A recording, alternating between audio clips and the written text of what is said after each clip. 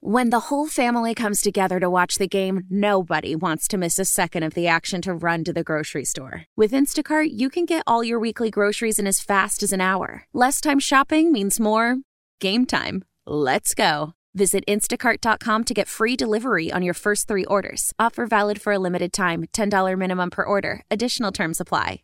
How powerful is Cox Internet? Powerful enough to let your band members in Vegas, Phoenix, and Rhode Island jam like you're all in the same garage. Get Cox Internet powered by fiber with America's fastest download speeds. It's internet built for tomorrow, today. Cox, always building better. Cox Internet is connected to the premises via coaxial connection. Speeds vary and are not guaranteed. Cox terms and other restrictions may apply. Analysis by Ookla Speed Test Intelligence Data. Fixed median download speeds. US Q3 2023. Celebrate and save at Ashley's Anniversary Sale. With Hot Buys, your choice of colors starting at just $3.99. Ashley Sleep mattresses starting at $2.50. Plus, receive a free adjustable base with select mattress purchases. And shop top mattress brands like Stearns & Foster, Tempur-Pedic, Purple, and Beautyrest Black with 60-month special financing. Only at Ashley. Subject to credit approval. No minimum purchase required. Minimum monthly payment, down payment, tax, and delivery may be required. See store for details. Previously on Gresh and Fauria. It depends on how hard you want to be hit. I don't know if that'll work. You gotta create a monster. But he's into S&M. We're beating him and whacking him with the thing. What if I end up liking adding it? Another layer like, yeah, Billy, you go, Billy. Billy, one more time. You can't hit me any harder. Billy, where the lighthouse gummies. This is Gresh and Fauria. The Celtics with Dallas coming in here Friday. They're going to go a calendar year with no losses against their conference at home. 25 straight, and they win it tonight. Boston 117-99, 9 consecutive wins. Andy Gresh. When you guys win a game, when the core metrics that you really focus on are flipped so far against you the other direction, what does that do for you? It's beautiful. Yeah, it's beautiful. Like I said, it just gives us something to study, gives us something to work on. And grateful that we were able to play that game. Christian Fauria. I'd say our pitch to free agents is this is a new program and we're heading in the right direction. It's a new era. We have leadership with Gerard Mayo that is going to be tremendous. As we move forward with the new offense and defense, it's going to be pretty special and exciting here. We're going to do this. It's going to be awesome. Gresh and Fauria right now. Apparently I'm Big Meanie making fun of the Huggies. On WEEI. Well, we might have Joe Mazzulla within the next 15 minutes or so. So we just want to put that out there. We know a big event going on. Somebody in the Twitch chat wants me to chirp at Greg Hill for something that I'm unaware of. I will yell at Greg whenever. What'd they do? I don't know. I think it was Rob Hales having his, shave the head and make money and all that stuff. Shave the head and make money. That's really what it is. So the Celtics are down there. That's why we may have a special guest. Yeah, that's right. And fingers crossed on that. We might get to talk to Joe Mazzulla. We got a real busy day. Andy Hart will be with us at 12:20. We've also got Danny Green, 3-time world champion in the NBA. He won with the Spurs, the Raptor, and the Lakers. Danny Green is the Odyssey's newest NBA insider. He'll be with us at 1 o'clock to talk about the team that, speaking of Joe Mazzulla and then Danny Green in the NBA, Celtics handled the 76ers last night, 117-99, but the score for you was not indicative of the way the game was really played. No, it was an interesting game because I guess the biggest thing you can take from that is the lack of threes. For a team that relies so heavily on three-point shooting and the fact that Nick Nurse and the Philadelphia 76ers decided they weren't going to let them take those shots, or they're going to make it really challenging, make it much harder. And then, no Joel Embiid in the middle, and they just decided to attack the middle, attack the paint. Well, I think the comment after the game from Joe Mazzulla that we're about to hear now kind of adds up a little bit because you mentioned there was no Embiid. So Nick Nurse is one of those guys in the NBA who can coach. I think there are some guys in the NBA who just kind of roll out the balls. And then there are some guys who, my best player's down. Let me do things a little different. Let me try to do some things different defensively. Tyrese Maxey's hot. Let's just keep feeding him the ball. Nurse gets it. But after the game, Joe Mazzulla talked about why it was a big win, and it ties into, Fauria, what you just talked about. This game was probably one of our best games of the year and really gives us from the standpoint of we were able to win a different way, and this game showed a template of how teams are going to guard us, and it gives us another thing to practice. I thought our guys did a great job. So I thought it was interesting. Even Kristaps Porzingis, they talked to him, I think, after the first quarter, and they were saying, hey, how's it going out there? He's like, we're just trying to figure it out and figure them out. And he's like, I don't even know if they know what they're doing, because it was a challenge. It was different for them. Yeah, it was different for both teams. And, I like the fact that he admitted, listen, we're just not really sure what they're doing yet. We got to figure it out.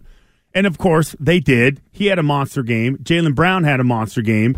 And I just looked to the three-pointers because that's always been, when you think about the Celtics, they put up a lot of threes. They make a lot of threes, and they can take over a game pretty quickly. 2 for 11 in the first half, 3 for 11 in the second, 5 of 22.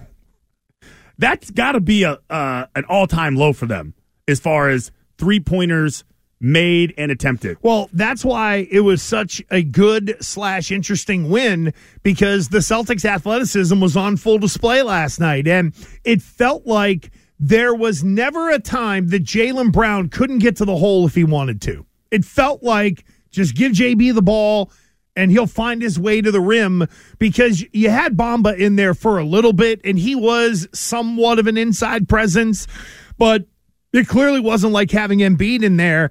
And I thought Jaylen Brown was the one who really adapted his game last night. And if you look at it, 11 of 14 from the field for JB. He took 2 3-pointers. I think, really, Christian, when Jaylen Brown is right, the way he played last night is when he's at his best. It's not hucking threes. It's more of pump fake dribble drive or use that athleticism to be able to get to the middle and make something happen. Yeah, and when you're attacking the rim like they were, you get free throw opportunities, and they attempted 37. And they were all getting extra opportunities, which almost like made up for the fact that they weren't hitting any threes. They kept getting to the line. I think Brown was, 8 of 11? Tatum shot 11. Porzingis shot 12. Brown shot 10. And between the three of them, there were 3 misses in total. Porzingis went 12 of 12 from the line. Yeah, this is the... he's got such a good shot, though. When I watch it, he's got Porzingis? Oh, yeah, he's just so smooth. You understand why Brad Stevens wanted him, because is he Nikola Jokic? No, but he's a unicorn unto himself, which makes him that much more difficult with Tatum and Brown to be able to deal with.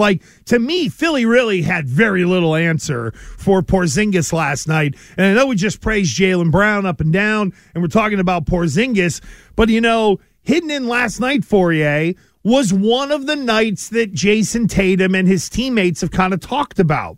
We take for granted almost that Tatum scored 29 points, had 11 rebounds, and 8 assists. That's an MVP-type night last night, and it's not being pumped up. I mean, on national TV right now, they're talking about the ending of that Cleveland-Dallas game and how that went sideways instead of which is why everybody kind of needs to talk about it. Last night was a night where if you wanted to say, that's why this guy should be the MVP, you put on the tape of this game with Jason Tatum. I think a couple things need to happen, and so now is where you really kind of make your statement for the MVP. And I think a couple things need to happen. The schedule sets up perfectly because you're going to be playing against some of the best in the NBA, and some of those guys are top 5 or top NBA candidates, right? Top 5 NBA candidates, right? MVP candidates. So you're going to play Dallas. Oh, you had a stroke on me on the air there. That was, I'd say your ankle's hurting. So you're going to play Dallas, and you'll have, what's his face? Luka. Okay, you'll play Steph. He's not up for MVP, but it's a legacy type thing. Donovan Mitchell for the Cavs. Jokic right there. Yep. And then you play the Suns with Kevin Durant and a cast of characters. The other thing that needs to happen is you see everybody else kind of politicking for Jason Tatum. Mm-hmm. I think, and I hope we get him on the phone. It would be great to kind of ask him this. I do wonder if he's aware of that MVP. I know because they're saying that they're not focusing on it. It's all about the team play. It's all about how we got to be focused. I wonder when Joe Mazzulla, will start kind of throwing in some, hey, did you see what he did? Hey, not everybody can do this. Hey, look at his plus minus. He's best in the league. Hey, look at this. Hey, without him, we couldn't do this. Like, I know those guys are averaging, 4 or 5 more points than him, but holy crap, we couldn't do anything. This guy is special. Best player on the best team. Look how many games ahead we are of Cleveland. I wonder if, like, him, Wick, Brad Stevens, all start kind of, okay, is it time to kind of say something now also? To kind of, because it is kind of like, you are kind of politicking a little bit. And there's some gamesmanship. I feel like this next stretch of 4 games is when you should see it. This is no different than election season. Yeah. You're going to go out and you're going to stump for your guy. And I think for Tatum, it is keep handling business the way you did. Last night was a very easy example to say, here's why this guy should be considered the MVP. And you just watch that game and you see he scored when he needed to, was really good on the glass. I thought he was good at distributing the ball as well. Like last night was one of those real, hey, he had an empty canvas and he damn near painted a Picasso. But I can't be as baritone as Tatum. But I'll give you everybody's aware. Absolutely everybody over there is aware. I think it's a part of the reason why Porzingis came out and said what he did. Will we get the full-throated endorsement from Jaylen Brown on Tatum should be the MVP? Because I don't think... I didn't even think about that angle. I think he's kind of mentioned it, but Porzingis has come out and said, hey, I've mentioned how Drew Holiday sacrifices, kind of the same for Tatum. Like we've heard Missoula, we've heard Porzingis, not threatened. But will we get the? I'm going to sit in front of everyone. Hear me now, and then give the full-throated endorsement of JT should be the MVP. That is interesting because those two are always kind of tied together, and who's better than who, and it's kind of been universally understood that Tatum is better and more important, even though Jaylen Brown has almost just as many memorable moments in the regular season or in the postseason, really. But Tatum's the guy. So I wonder if Brown could bring himself to say it, right? Can he bring himself to say it? Because he's achieved everything except the championship. That's it. He's got the money. He's got the reputation. He's on a great team. He's been to the All-Star game. Can he bring himself to say, guys, if you think I'm good, I'm just a shadow to this dude. Like, he is so important. You guys don't understand how important he is to us. I don't think he can do it.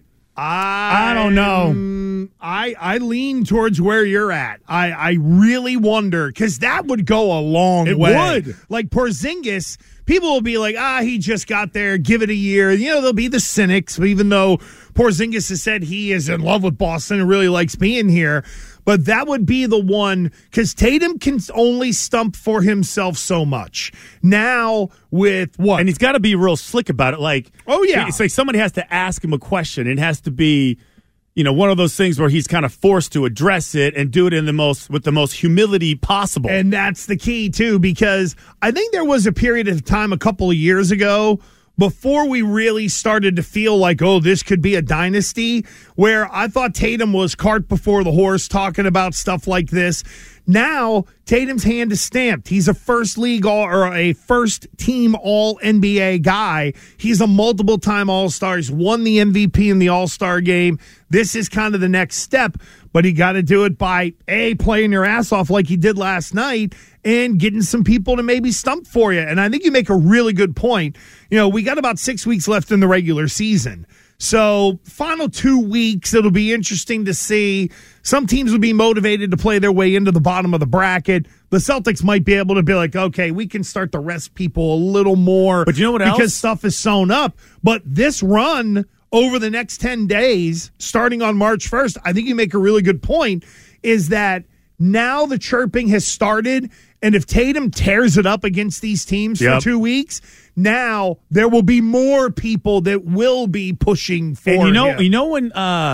When everybody else on the team is okay with you stat hunting, right? Like you're getting your, getting all your bonuses is towards the end of the season. Gronk, I need a touchdown to get a million. But it's different. Like for a football player to be one game, right? 2 catches maybe. For basketball, it may be 6 games, right? And all he needs to do is get that average up to where it's at the top with all the other stars in the league. So he's got to get it up there, to 32 points per game. Like he's got to get it somewhere near where he was last year. And no one's going to sit there and go, oh, well, those are garbage points. Oh, he's just padding his stats. No. Well, if it's all about, most points and averages, then he's got everything. He's the best player on the best team with the highest points per game average. Amongst other things. Exactly. And plays big in big moments, too. There's that part of it of being a superstar and potentially an MVP. 617-779-7937. We are on hold for, not on hold, but we're on watch for a Celtic to possibly join us here before 11 o'clock.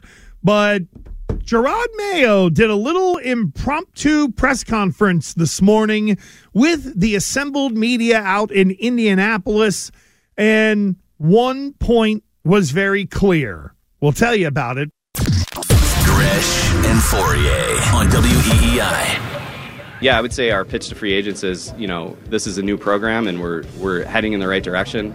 It's a new era. We have leadership with Gerard Mayo that is going to be tremendous. Like he's just an unbelievable leader and developer of people. And I think that, as we move forward with the new offense and defense, like it's going to be pretty special and exciting here. That is Elliot Wolf talking about the pitch to free agents. Gerard Mayo, a part of it, said a lot of nice things about Gerard Mayo. 1022 Gresh and Fauria here with you. Still on hold potentially for Joe Mazzulla. They're raising money for Boston Children's Hospital at the 11th annual Saving by Shaving. Apparently, Drew Holiday just got the old buzz cut as well. I think our boss Ken Laird volunteered. Drew Holiday shaved his head? It took about I think Ken's shave took about 11 seconds. Well, they just have to do the rim, right? Yeah, just that's the outside. really it. There's nothing just in the middle. The horseshoe pattern. Just zip that down, and there you go. Wow, Drew Holiday, huh? Yeah, how about... Because he's got dreads, doesn't he? How about that? Gotta get him off the ground more for blocks. Oh, yeah, that's right. Lighter. Helps with the Billy Block party, no question. That's a guy that was probably like, listen, I'm kind of sick of these dreads anyways. Let me just get rid of them. Because if you grow dreads, if you're a dreadlock guy, like it takes forever to get them like as long as his are. When was the most painful experience of you shaving your dreadlocks at some point in your 53 years of life? I'm trying to grow my hair so I can get braids like Wiggy. Oh. Yeah, I'm going to go to Wiggy's like... Yeah, I got to say, you are sprouting now. I mean, you're ready for the spring grow. It's not even as bad as it was during COVID. Like during COVID, I just stopped trying. Really, I just stopped trying. Everybody else, I just stopped trying. I didn't even care. Yeah, I haven't shaved in 2 weeks. You know Look what? At this. I had a. That's 2 weeks. Yeah. Oh my God. What are you? 2 weeks? Are you like down? No, are you like down to the ground? Oh, it would be much. It would be more the mustache. It would be way fluffy. I have to trim the mustache pretty consistently, even if it's just like trying to keep it away from my lips or whatever. But it'll poof out. It kind of like your hair. My mustache would kind of poof if I don't sort of I can't take put care enough of it. Product in my hair to keep it down. Dude, you know what it is? I found a photo, and we're going to get back to Gerard Mayo because we were kind of joking around. It's like, boy, 2 months on the job, maybe Mayo's added a couple pounds. Like, oh, yeah. Like we know. It's like his version of the freshman 15. Well, it's exactly what it is. It's like being the president, you know? Yeah. Like what Obama looked like and then what he looked like when he left. All these presidents, they look like hell. And I found a photo of me like either 10 or 11 years ago. I had no gray. I had a tiny bit of gray in my beard. Now I look like stressed out crazy man because of all the gray in my beard and managing Why don't you color it? People. Would you color it? No, I do and have. It's frowned upon in my house. Oh, so the wife likes the old executive look. We'll call it the executive look. She knows I have to do what I have to do for TV season and the whole, like, I will color it in probably a couple of times and then just sort of let it kind of wean out a little bit and try to get to the, like the Brett Favre point. Yeah. The problem is I go right to Santa in the middle with the white on the beard, and that's what I'd like to dye, but, you know. It looks like Ed Reed. What's really funny is that women will go get their hair colored all the time. Yeah. And even if it's just from blonde to blonder or whatever, right? Yeah.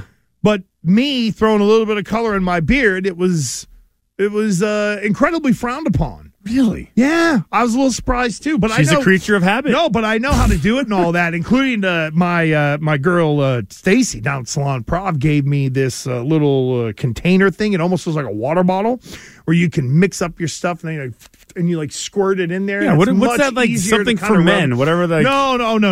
Just go to Walgreens. No. Then you end up then you end up looking like I'm trying to who was the guy in AC/DC that had the issue dyeing his hair? I can't remember. But no, then you look like a rock star who's like, oh, here's Mick Jagger at 80 years old. How come his hair's jet black? You're like, what?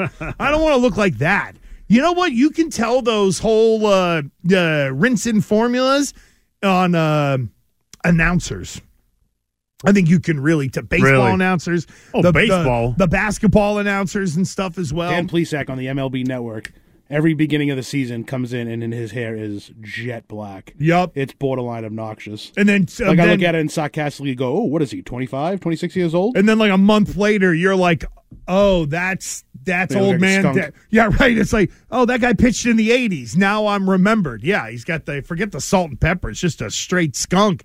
I feel like Plesac might have been one of those guys that stretched over 3 decades. Like started in the mid-80s, made it through the 90s, and then I don't know, Jamie Moyered his way for 1 year in like 2000 to hit the 3rd decade or something. Like he's one of those guys who's been around forever. 86 to 03. There we go. So, and no wonder why he needs the hair dye. You know why? Left-hander. Oh, lefty. There you go. Oh, that's true. Yeah. We're trying to teach every young kid around here, throw with your left hand. Because if you hit, you got a job for life, for crying out loud. All right, the job Gerard Mayo's doing, I think we know that everyone has said things are going to be different. And even yesterday with Elliot Wolf, we had Tom Kern on yesterday, and even he was like, okay, now we can maybe start to back off of this a little bit. But that didn't happen today. Because, as you can imagine, Gerard Mayo was asked about all of this. Before we even get to the Mayo quotes, have the Patriots in the giddiness of, yay! He's gone! Yep. Have they created a story themselves because of their own giddiness? Yep. I'm telling you, I think two things, like the way the dynasty is being perceived, I think they didn't anticipate that. And this, being excited about the job, it's an obvious new era. It's like all new philosophy, all new way of thinking. And yeah, even before Kern said it yesterday, I was like, geez, okay, we get it. Like every single question involves some sort of jab at the way things were, how badly it was. And I tell you the worst / best one from yesterday in Elliot Wolf was the whole hard-ass vibe. So apparently that comment was made after the public comments at the podium. We were trying to time code this thing because Elliot Wolf started talking at 10 o'clock yesterday. Yeah. So he went a little longer than like 15 minutes. And if you see a lot of the timestamps on the tweets, when Elliot Wolf did say we're going to have less of a hard-ass vibe, it was about 8 or 9 minutes after that public press conference ended yesterday for Elliot Wolf. So I'm kind of assuming that was told to the group of local reporters because I haven't really seen anybody nationally pick up on it. So maybe Elliot Wolf was savvy enough to be like, yeah, I'm not going to say this here. But with the locals, where the message is going to be sent, he then mentioned the whole less of a hard-ass vibe, so what does that mean? So it's a soft-ass vibe? No, you think about it. It was just such a weird comment. Hard-ass vibe. Like, almost like you could see them sitting around on their desk and offices. So there he goes. This guy thinks he's the most important guy in the world. Look at this guy. Team sucks. We can't win any games. He picked a stupid quarterback. We have to act like we were agreeing with him. Look at this dude. Like, that's the hard-ass vibe? I mean, maybe, and that was probably him trying to kind of, sugarcoat it, and try to, dress it up a little bit so it wouldn't be so obvious. No, that's a weird. So finally, I think he did. So Mayo actually responded to that? What did he do? Well, did he address it? So when Mayo was asked about the past, and it's like, hey, y'all are piling on, basically, Mark Daniels transcribed the answer. Here's what Mayo said, quote, "Look, it's going to be different. At the same time, I would say Bill did a great job for a long period of time. I don't want you guys to take this as because we're changing shots at the previous regime. In saying that, we will do it differently. It'll feel different. But at the end of the day, we would like to replicate the success the prior regime had. Yeah, so would everybody. I learned a lot from Bill and also his staff, but now we'll see what this chapter looks like in the franchise." Mayo did go on to say, "I feel confident about our plan to really turn this ship around. Honestly, the way I think about this stuff, it's been done a certain way at a high level for 20 years? I would also say there's one way to skin a cat. It worked for Coach. We'll see what works for Elliott and myself." Elliott and myself, because that's the new tag team then officially, right? So we talked about Macro yesterday, the official tag team. These two guys are joined at the hip. Elliott Wolf and Gerard Mayo. See, there's a part of it where I'm like, yeah, obviously, every time he ends up at a new place, somebody asks him about it. You haven't heard from Elliott Wolf yet. He talks about it. But they're just so eager to kind of, remove themselves from the past. Like that, we all know it's going to be different. All right, so here's one of those things that I want to run by you, because Bill would always do I'm not talking about the past because it doesn't matter. Would it help them here? I really wonder, in all honesty, 617-779-7937, isn't this what people wanted? When people would complain about Bill would just be like, it does us no good to look in the past, we're moving on. So the guys who were around that forever make the mistake of let me talk about the past and end up creating a story. Do you think fans are happy about all this? Because in a way, isn't this what some people were Bill, he's such a troglodyte. He doesn't say anything at the podium. He treats everybody like crap, blah, blah, blah.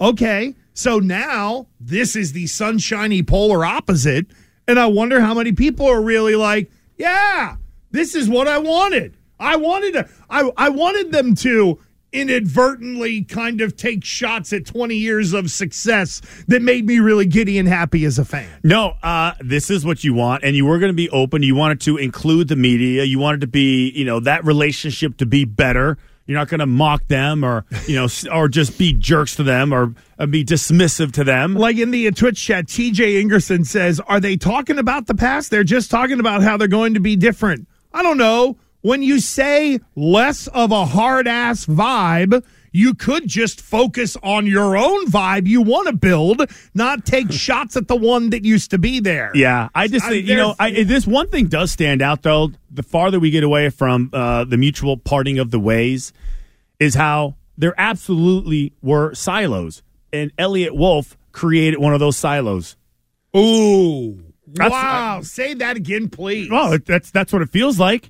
Because he's obviously, when you tell me though, the whole hard ass vibe is something you keep in your back pocket. It's something I would say to you, man, this guy, look at this chump. This guy thinks he's such a badass, and just walking around. And then now we're in charge. It's like, you know what? I got to express that. But all I've been doing is talking about what a hard ass this guy thinks he is and how he walks around like, yelling at everybody. He's running away from him. It's like the male version of The Devil Wears Prada.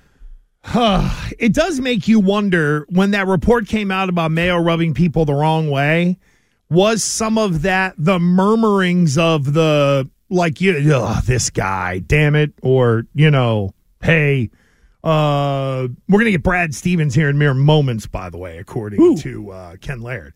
But when I look at it and I just think of the, again, there's the, hey, we're different than the past. They haven't focused on the future. And it feels like there was that straight up line of demarcation. No, we must draw the line in the sand here to be able to say that, no, this is our organization now, and we're taking over. all you have to do is just focus on the future. Because really, and I don't know, tell me if I'm wrong, the buzz of the number 3 pick should be palpable. And instead, it feels like we're revisiting history because of jabs, subtle or otherwise, that had been sort of taken at Bill Belichick. So this is going to happen right now. Huh? Like, don't you think the fun or some of the buzz out of having the number 3 pick has kind of been sucked out of this in part because we're focusing on what was and how everybody is talking about what was? No, they just got there. The players just showed up. They haven't even started running it or doing any drills.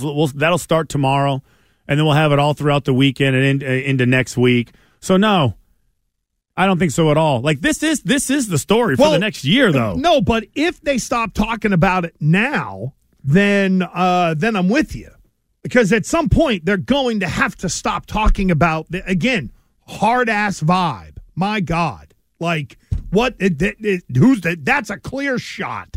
Oh, absolutely. That's a firing squad shot. Direct hit, too. Joining us now on the Harbor One hotline, Andy's going to join us on Zoom as well. And it's from the Raising Money for Boston Children's Hospital, the 11th annual Saving by Shaving. He is the head man, the chief cook, bottle washer, and look at that high and tight on Brad Stevens. Brad, it's Gresh and Fauria here, back up in Brighton, and I'm sure you have been told you are a young-looking man. Now you have just shaved 20 years off of your look. You look like you're about fresh out of school, for crying out loud. That is beautiful. That was probably the last time I had this cut. Was about 20 years ago. But obviously, awesome cause and happy to do it. I'm a little bit taken back because this is the first time I've seen it. I'm looking at the computer screen. Oh, you're looking at yourself with the Zoom. So, pardon me if I'm stumbling. Well, didn't Drew Holiday cut his hair also?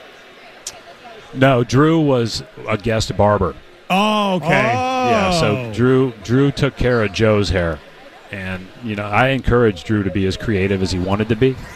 And, he, in typical Drew fashion, he just did his job and did it well and, didn't bring any of the extra flair. Okay. I was thinking maybe you could treat it like a rookie hazing, haircut where you just do one big line right down the middle and then send him on his way. Joe and I are the rookies. So, therefore, no rookie hazing. Yeah, that's right. Brad, your team has performed remarkably this year. There's been a lot of talk about Jason Tatum in terms of winning the MVP. To me, last night was one of those games, if somebody needed to be convinced, hey, why is this guy an MVP? I thought last night's performance is one of those games that you can sort of flip on. You have seen this guy from an 18-year-old to where he is at right now. What are some of the things to your trained basketball eye that really stand out to you about the maturity and the growth of Jason? Well, Jason's been a stud ever since he came into the league. Obviously, you knew that it was going to be a path of growth that he was going to take because he takes care of himself. He has a routine. He works really hard. All of those types of things. And, I always kind of harken back to this. We're injured his first year in the playoffs, and we're playing Philly, who was really good, and every play we're calling in the third and fourth quarter seems to be for Jason Tatum, who's a 19-year-old rookie. And so he's just been doing it for a long time. All he's done is win. Obviously, we all want to be standing there at the end to do something we haven't done with this group. But, this guy has, by the time he's 25 years old, has done stuff that very few people have done. And he should be in any conversation. Listen, there's great players all over the league. And, just like I've said when I vote for all-star stuff, when I was coaching, the winning part really matters. And so the good news is this is a huge talking point outside of our building. It's not a huge talking point in our building. We're very focused on just trying to get better. We all want to be the last team standing. We all know that there's a lot in front of us to do that. And, part of the reason we have a chance to do that is because we've got, several really good players and a guy who has a real chance at the MVP. Yeah, and I know it seems like the messaging with you guys, Brad, is being compartmentalizing it and not letting any of the outside noise affect you guys. But I am curious if you think Tatum is held to a different standard based on the team that he's on. I have no idea because I don't really pay attention to all that stuff. I think the way, I think what sometimes gets lost in the shuffle is when you look at, and him and Jalen are right 25 and 26. They're going to turn 26, or Jalen may have turned 27, but what they've done in their first few years before hitting their prime is rare air, right? And I think that's something, because of how far they've been, there's going to be more scrutiny, there's going to be more eyes, and all the stuff that comes with that, and that's just part of it. So if he's held to a different standard, it's because he set the bar for it. It's not because, people are looking at him as anything more than a guy that, they've watched be awesome for a long time, and, and he's done an amazing job. But he'd be the first to tell you, and, I don't pay attention to everything he says in the media, but I'm guessing that he would be the first to tell you that for him it's about winning in June. Brad Stevens is with us. What is more fulfilling for you? Standing on the sideline, coaching a great team, or sitting up on the 11th floor watching the great team you put together? Well, in college you do both, and you get a chance to really be obviously the decision maker on putting it together and coaching it.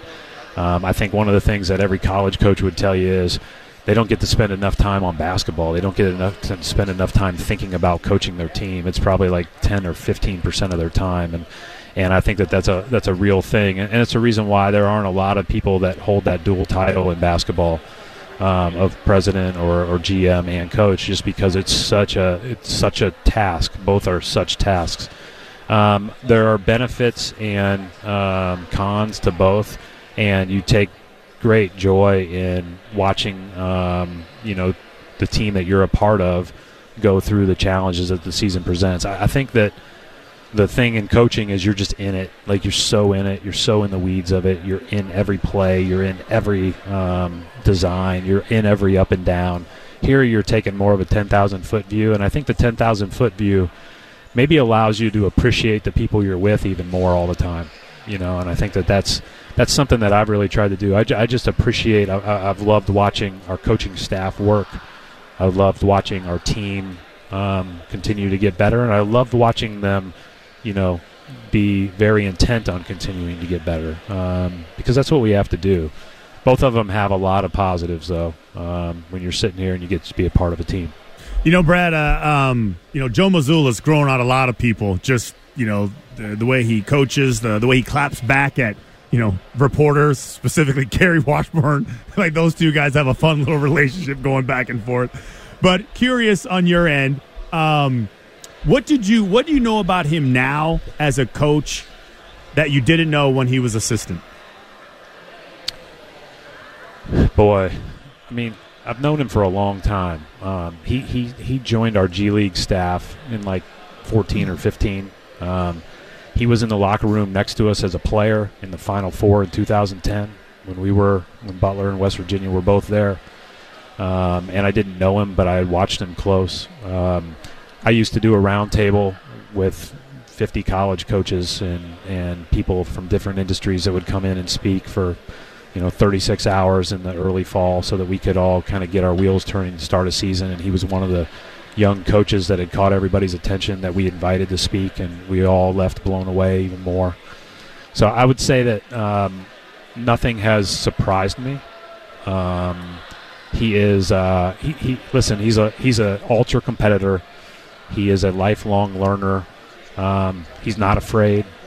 He's got a lot of the great qualities that you need to be a good coach, and he's really good on both sides of the ball. I mean, we've had really good success, with him leading the way. Brad, I want to follow up on Christian's question from this end. You're the president of basketball operations, and all of us, when we talk about this team, talk about the Jimmies and the Joes and the team that you put together. But you clearly identified something in Joe Mazzulla that you liked. Is that easy for you to see? Like, you're the president of basketball ops. Not only do you need players, but coaches as well. Like, how do you know when you've got somebody like a Joe Mazzulla where you're like, you know what, that guy's going to be pretty good? Like, what stands out to you to say, oh, that guy is going to be a head coach somewhere someday? Well, when he took over, it was obviously a really hard situation. And obviously in that moment, there are a lot of qualified people in the building, but I think he's just such a great leader. He's good at galvanizing the room. He knows the game on both ends of the floor. He sees the game in real time, which I think is an important, thing. And he just does a great job. And I think that, listen, I'm not the best cap guy in the world. I'm not Mr. Analytics. I'm not, probably qualified to do any of our nutrition or sports science or any of that stuff. But I guess my professional background is in coaching. So if I hope that I, at least can see a good coach and know a good coach when we see one. So last one for me, Brad. Porzingis, again, having a great year. Awesome. Is this how you kind of envisioned his kind of place on the team? So, like, everybody benefits from what he can do. Like, tons of assists. I mean, it's just everything he does makes everybody better. Yeah, and I think the other part is I think he can keep getting better. And I think that's a huge emphasis for our whole team. I mean, individually, we all should be, focused on that. Collectively, we should be focused on that. But I saw a couple plays defensively, especially in the third quarter where he switched on to guards yesterday. He made it a lot harder. Like, he's doing some things that I just think he can continue to grow. And, I don't think when these guys are in their 20s or early 30s, or shoot, Al Horford's 37, I don't think we should put ceilings on where they can go as far as getting better and improving. And so he has done that throughout the course of his career. I'm not surprised that he's had a huge impact on our team, and I'm not surprised that he keeps getting better as the year goes on. He's still, he's another guy that really age-wise is, in a lot of ways, just entering his prime. And so I think that, he had a huge impact, but I think it could just go up. At the 11th annual Saving by Shaving, raising money for Boston Children's Hospital, the president of basketball operations, Brad Stevens, with us. Now, one other thing before we let you out of here. We mentioned the haircut at the beginning. Did obviously Rob Hale tied into Celtics ownership, all that. Did you let your wife know that this was happening, or like when you walk through the door? I don't know if your wife will go full name on you if you've done something. Bradley Kent Stevens, what did you do? Are you going to get one of those today, or did she clear this buzz cut for you? Tracy and I have been married for 20 years. We have 2 kids and a dog. I'm 5th in our house. Like, she could care less what I do with my hair. So I think we're all. I can do whatever. So I don't think this will be a big test. I've known all along that I wasn't, in her eyes, the best looking guy in the world. So that's okay. Okay, we'll live. Will your kids give you the business for the shave down? I'm sure I will. I'm sure I'll get a little bit of that, but.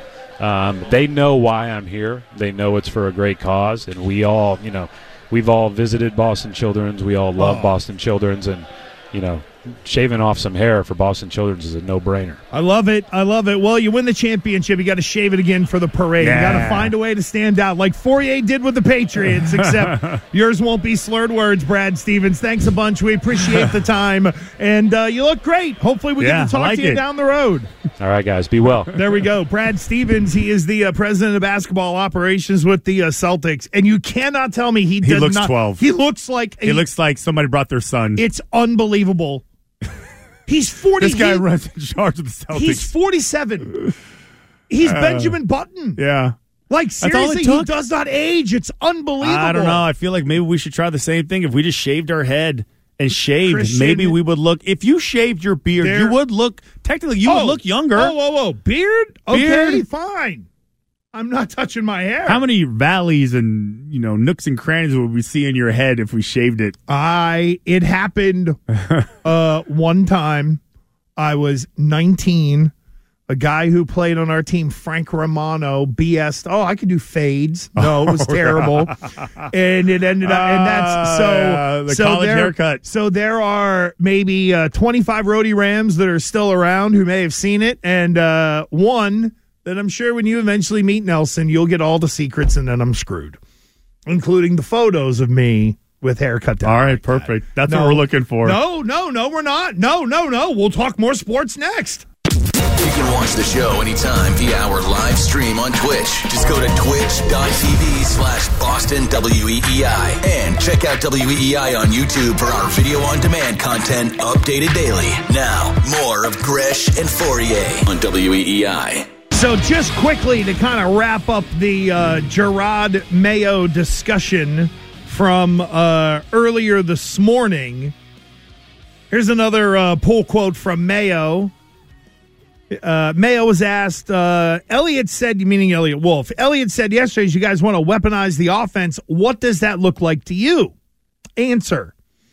It just looks like putting people on the offensive side of the ball that the defense has to prepare for, whether that's double teaming or anything like that. But that's what he means by that.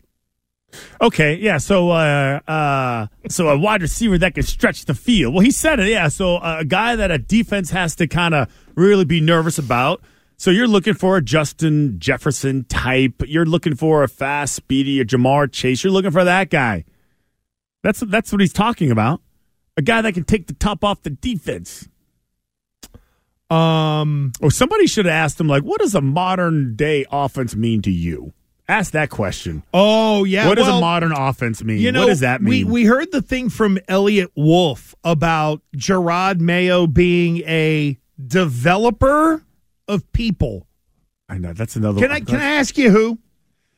I'm glad you brought that up. That one stood out to me, too. Is that the direct quote, developer of people or just... Or oh, men? No, it was I do believe it was at the very end of what we played earlier. Nick, I don't know if you could bring that back real quick. But I thought it was developer of people. Yeah. But he's just an unbelievable leader and developer of people. Yeah. Good recall. Yeah, give me based on what? On what? Do you know the guy that Gerard Mayo might have had a hand in actually developing? Steve Belichick. And look where he is right now. Oh, DC at University of Washington. Probably making over $1 million a year. But I thought... Recruiting guys when they're 15. So you want to develop and then let them go? Well, no, Isn't that what Belichick did? Fans ripped him for? We have no idea what Gerard Mayo is. We don't know. He's got no track record. That's part of the allure of this. When the whole family comes together to watch the game, nobody wants to miss a second of the action to run to the grocery store. With Instacart, you can get all your weekly groceries in as fast as an hour. Less time shopping means more game time. Let's go. Visit instacart.com to get free delivery on your first 3 orders. Offer valid for a limited time. $10 minimum per order. Additional terms apply. How powerful is Cox Internet? Powerful enough to let your band members in Vegas, Phoenix, and Rhode Island jam like you're all in the same garage. Get Cox Internet powered by fiber with America's fastest download speeds. It's internet built for tomorrow, today. Cox, always building better. Cox Internet is connected to the premises via coaxial connection. Speeds vary and are not guaranteed. Cox terms and other restrictions may apply. Analysis by Ookla Speed Test Intelligence Data. Fixed median download speeds. US Q3 2023. Celebrate and save at Ashley's Anniversary Sale. With Hot Buys, your choice of colors starting at just $3.99. Ashley Sleep mattresses starting at $2.50. Plus, receive a free adjustable base with select mattress purchases. And shop top mattress brands like Stearns & Foster, Tempur-Pedic, Purple, and Beautyrest Black with 60-month special financing. Only at Ashley. Subject to credit approval. No minimum purchase required. Minimum monthly payment, down payment, tax, and delivery may be required. See store for details. Now, more Gresh and Fauria on WEEI and streaming on WEEI.com. What a busy first hour. Brad Stevens joined us. That's right, the president of basketball operations for the Boston Celtics joined us in hour 1. If you missed it, You can go to WEEI.com, the Odyssey app, or you can go to YouTube, and you can find it there. Just go to YouTube, type in WEEI, bingo, bango, it pops up, and our whole playlist is there as well. Well, he's a very pleasant guy. Who, Brad Stevens? Yeah. He really has no reason to be unpleasant. No, but I mean... he's not coaching anymore. It's not the day-to-day. Like, it's got to be different for Brad Stevens sitting up upon high thinking... maybe here's what I would do, or, I'll talk to Joe and sort of see what he's thinking. There's still a lot of the day-to-day that is kind of out of your hands. Well, I thought he was pleasant when he was a coach. He's just got a natural tone and mannerism about him. Did you know the whole backstory with Joe Mazzulla back to when he was at Butler? I did, yes. Oh, well, I did not know that. Well, if you so he's been hanging around for a while. Well, but if you actually, talk to some people when Joe Mazzulla, and again, he's from Johnston, Rhode Island. He's cut down the road, so to speak. Even at West Virginia, and he had an issue or two at West Virginia in terms of immaturity. But as a point guard, there were a lot of people when it's the whole, he thinks like a coach out there, even as a player under old Huggy Bear. There were still a lot of people who would say that about Mazzulla. But, I lived in Western Pennsylvania for a while. People in Fairmont, West Virginia, because like Joe Mazzulla coached at Fairmont State, people from Fairmont, West Virginia don't admit they're from Fairmont, West Virginia. You can get real lost down there. But apparently he made enough of an impression in the basketball world for people to have eyes on him. And I think the growth year to year has been large. Well, the best thing about Joe Mazzulla is that he is comfortable in his own skin, and this is who he is. This is who he is. Does Joe Mazzulla walk the line of comfortable in his own skin and don't give an F? Or do you think it's more of a, I don't give an F what you think. I know who supports me and I don't care about you. Well, or is that blending? I wonder if he was a first-time head coach for a crappy team, would he be so clapbacky? Would he be so chirpy and challenging different reporters? If he were the coach of the Pistons or something like that, how would he shape the narrative and all that stuff? Would he be challenging reporters? No, I do think this is the best thing, though. This is it. Like, I love the fact, I'm telling you, I told Brad Stevens, we talk about it, like, he's growing on me. I love the fact that he's just, and I think it's more, I don't give an F. I think it's more of that. I just don't give an F. Your opinion doesn't effing matter. I'll humor you every now and then, and we can have an exchange, but you ain't here every day. That's the player in him. I also think, too, that when you're a college kid and you play for Bob Huggins, you sort of pick up a little bit of that mentality. Like, again, I know that, like, for, Bill Belichick and Bob Huggins and all of those olds, just put them in a wooden ship and send them away. They have no use anymore. It's like, no, you can still learn a lot from those people. You can also learn a lot of things maybe you shouldn't do. And that's sort of the Bob Huggins way. But the one thing I do like about Joe Mazzulla is he played for a guy that was a little prickly. He played for somebody that would actually challenge people because... And I've even said this to my kids. I'm like, just wait 5 years. We're moving to no challenge nation. My God. Well, you know what the Celtics have that the Patriots don't want any part of? And what's that? A hard-ass vibe. Oh. Joe Mazzulla, that's a hard-ass vibe he's got. Agreed. And the Patriots want nothing to do with the hard-ass vibe. And if Joe Mazzulla were 63, I'm sure a lot of the Patriot fans that are, piling on Belichick the way some in Foxborough seem to be, it would be with Joe if they couldn't get there. He's just old. It's like, new is new, but it's not necessarily better. And that leads us to Elliot Wolf. And I know that Peter King, who we will hear from a little bit later on, recently retired from, 40 years or whatever it is and covering the NFL. And at his core, Pete's a good guy. But he would do the 10 things I think I know at the end of his column. And we're kind of hijacking that for now that we've heard from Elliot Wolf, Christian, what do we think we know about what is going to happen either in free agency or in the draft? Okay. I think number one is real easy. Well, go ahead. Number one is they've already decided they're taking a quarterback. Yes. They told you that day one. When he was introduced, did the whole interview, right? Spent some cash, Absolutely. And I expect the verbal fluffing to begin of all three guys, just in case one of the three that maybe they didn't predict falls to them. Then, we've said nice things about everybody. Because we don't want any hard-ass comments. Yeah, no hard-ass vibes in here. No hard-ass vibes with a big red circle and a line through it. Oh, that's what we need. Yeah, we got to get no hard-ass vibes. Yep. So no hard-ass vibe zone. Oh, hey, man. when you enter this building, leave your hard-ass vibe in your car. We're not doing that here. It's very pleasant. Everybody's approachable. Okay, we're over here. We have a little knitting session going on.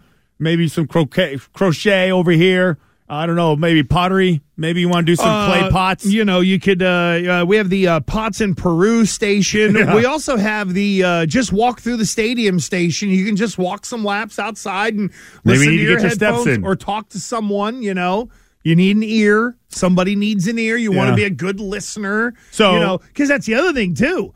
I mean, if everybody's going to collaborate, there has to be somebody on the listening end of all this as well, right? Absolutely. Can't just be everybody taking. Everybody's going to have to give a little. So that's the one thing I know they think they know. Yeah, oh, definitely. Okay, and I think it's really between one of two guys. It's either May or it's Jaden Daniels. And Kurt Warner will be on with us tomorrow, just so everybody knows. Great job out of you. So Kurt was... Last week I saw this. I just want to mention this real quick. Please. So last week I see Kurt Warner, tweeting out some, hey, I don't know how people even judge these players. The route concepts are, boring and sophomoric. How could you even tell? It's like how can you tell who's going to be good and who's not going to be a good? And then he's like, you have no idea, and they just run around and nothing is set. So I was like, wow, that's an interesting take because I think we kind of agree with them. So I asked him to come on, so he's going to be on tomorrow at 12. The other thing that I think they're obviously going to do, obviously take the quarterback, but we're going to see another $250 million spent, probably more in free agency as soon as it starts. You have the legal tampering period, which starts, I do believe, March 11th. Okay, and then obviously free agency officially starts. Yep. You're going to see the first 2 days first you're going to hear rumors that this guy's going to sign as soon as it's legal. Bam, I announce, hey, can't wait to be a Patriot. No hard-ass vibes here, baby. It'll probably start with their own first, would be my guess. Onwenu? Kyle Duggar? Onwenu Duggar. And it's interesting, they brought up the franchise tag, and Mayo's answer was, well, that is a possibility, but we want the people here to be happy. That was a part of his answer.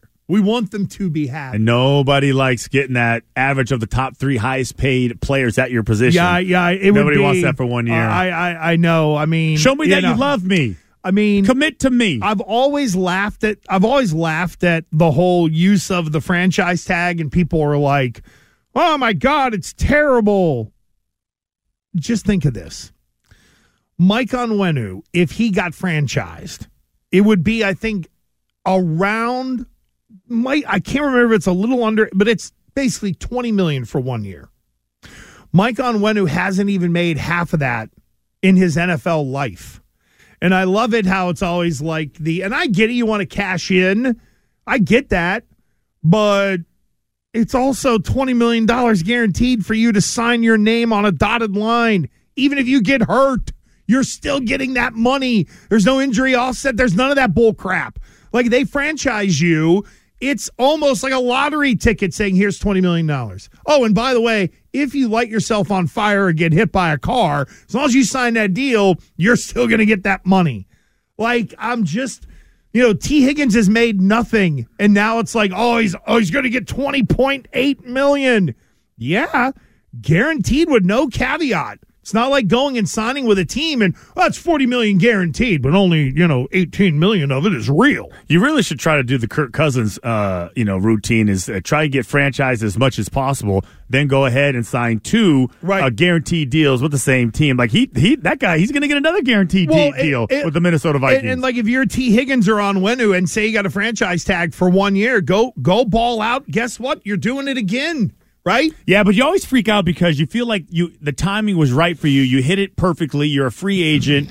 Now you want to maximize your earning potential, and you don't want to sign a franchise tag, get hurt, have your play kind of diminish, right? And then now you're not nearly worth as much as you used to be. Or you hit it, get franchised again, get 120% of what you got, which would say be $23 million, let's just say. Would you have gotten $43 million guaranteed in the first 2 years of a deal as a free agent? That's the argument I always make. Because it's inarguable. Franchise tag means you get the dough. That's it. There's no bullcrap connected to it. So I think it can be argued both ways, but it feels like the franchise tag is a dirty word. Now back to the guys. Gresh and Fauria on WEEI. Oh boy. We got some new stuff in, courtesy of our friend Mike Cadlick.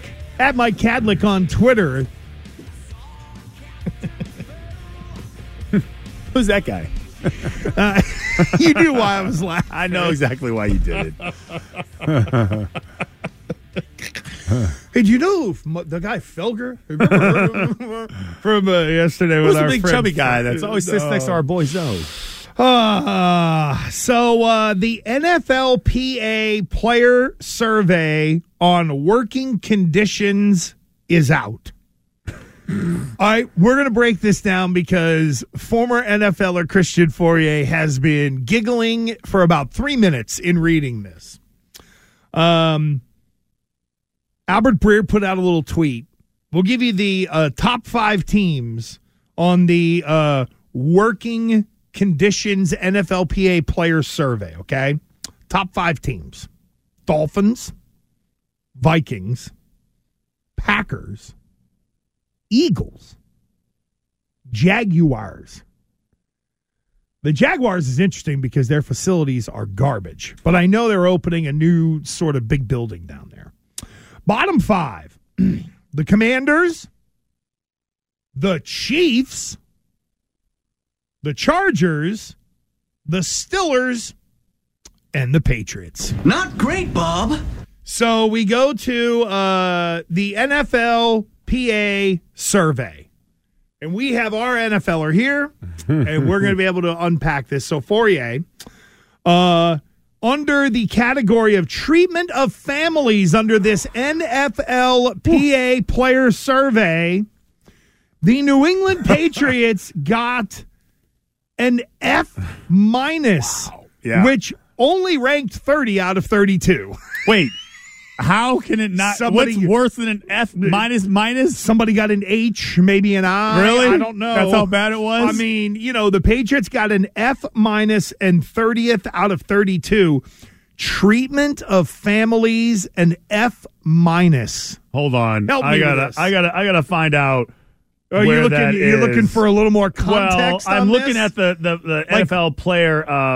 You brought up page. the survey? Yeah, so I brought up the page. And I don't see anybody with when it goes to treatment of families that has anything worse than an F-. The Patriots really are the only team in there with an F-. There's got to be 2 others. If it's 30 out of 32, they just tied them at 30. F. Yeah, I mean, an F. No. The fact that there are Fs and then F- let you know either the players have expectations that are out of whack, I can tell you, the teams just don't give a damn. So, let me see the teams that I were on. So with the Patriots, game's over. They don't really have a place for the families to go and meet. Okay, they're in the tunnel. So the players walk through the tunnel on the way to the field, and on the way back, they walk through the little middle area, or they walk through the back area. And they go to this one door, and they go through the weight room, and then whatever. The family members basically just sit outside in the tunnel. They put some tables out. They put some food out there. It's okay. It's nothing great, and that's it. There's no special place for kids. Although sometimes they used to convert like the dining room area into like a makeshift like a daycare. Okay, and they threw a bunch of toys in there. I mean, I don't know what people want. I think they want, when I was at the Washington Redskins, they had nothing. People met in the parking lot. Absolutely nothing. Yeah, Carolina, same thing. The family, hey, meet us in the parking lot. This is one where I don't know what the players really want. That's but for an F-, that makes it sound like you are making them wait in the parking lot. the cold, and there's no heat, and the food sucks. So that's really what it's all about. How easy is it for my family to meet me, get to the game? How good are the seats? Are you giving me tickets, or I got to buy my tickets anyways? The tickets, are they any good? Okay. Listen, somebody. So I didn't think it was that bad, but again, I wasn't really looking for much. They provided. They don't need to give you food, and don't you? Well, that's the. Don't you think there's some of this where now in college, you probably had it better at Alabama than you did in the NFL. Even if you went to the best team with the best resources and the nicest stadium and the newest coach, if you're a senior at Alabama, you've seen those facilities turn over. They're giving you cars. You got NIL, all that stuff. Well, take the locker room. Patriots got a C-. You've seen that locker room, right? Yeah, they've redone it. Lockers look great. There's little doors on it. It looks great. I know like LSU and these other big schools, they'll have like recliners. They'll have oh my God, Oregon's is sick. So that's what they're comparing it to. They're comparing it to, hey, my locker reclines. I have a TV. I have a port for all my devices. Mine has a little massage on it. Doesn't Clemson have like a slide? Well, they have a slide like in their that's not the locker facility. room. No, yeah. but that's kind of the silliness of the. Right, like if players walked in and it was like, oh, there's a cool slide for us. Listen, the Patriots locker room. If you're comparing it to what you had in college, it doesn't even come close to comparing. Yeah. But there's tons of space. You can close in the old days. All your stuff was just wide open. You can actually close it. Their names digitized on the top of it. I mean, you have again. I don't know what you want. Maybe they want a chair. They want some sort of recliner like they had in college. I don't know. Food and cafeteria got a B-, which was 15th out of the 32 teams. Pretty good. Nutritionist, dietitian, B-, which was 20th. Locker room got a C- on the NFLPA Patriots Players Survey. That ranked 20th. Training room is a C, and it ranked 22nd. Now, people are going to see, Christian, the locker room getting a C-, the training room getting a C, and then the weight room getting an F. Locker room, training room, weight room. The three most important areas for a player. Help us understand. Again, if you come from a big school, you probably had a football-sized weight room. Vaulted high ceilings, indoor track, indoor training facility, lots and lots of machines, lots and lots of space. Well, that bubble that they have down at Gillette. And we got to walk to it, though. It would be something like that in terms of a facility that would be built at in an Ohio State or an Alabama. The places that I've seen, the high-end ones, the ones that do it right, you go from the weight room. BC has this. You walk out of the weight room, you go right to the indoor facility. Their weight room is small. It's not even that big compared to the other ones in the ACC. I think this is more about, first of all, I think they're all a bunch of snobs, honest to God. Like, if you're ripping the Patriots locker room, if you're ripping the training room, then it must be the trainer. If you're ripping the weight room, then it's probably the strength coach. What's interesting, though, is that relative to the weight room getting an F, the strength coach has got a C-, which ranked 31st. Now, I think depending on how you're kind of viewing things going on currently at Gillette, this is one where you could split with the strength coaches. Moses Cabrera was there. That was Bill's guy. Who was the assistant? Gerard Mayo's brother. So was it split? Is this a vengeful vote?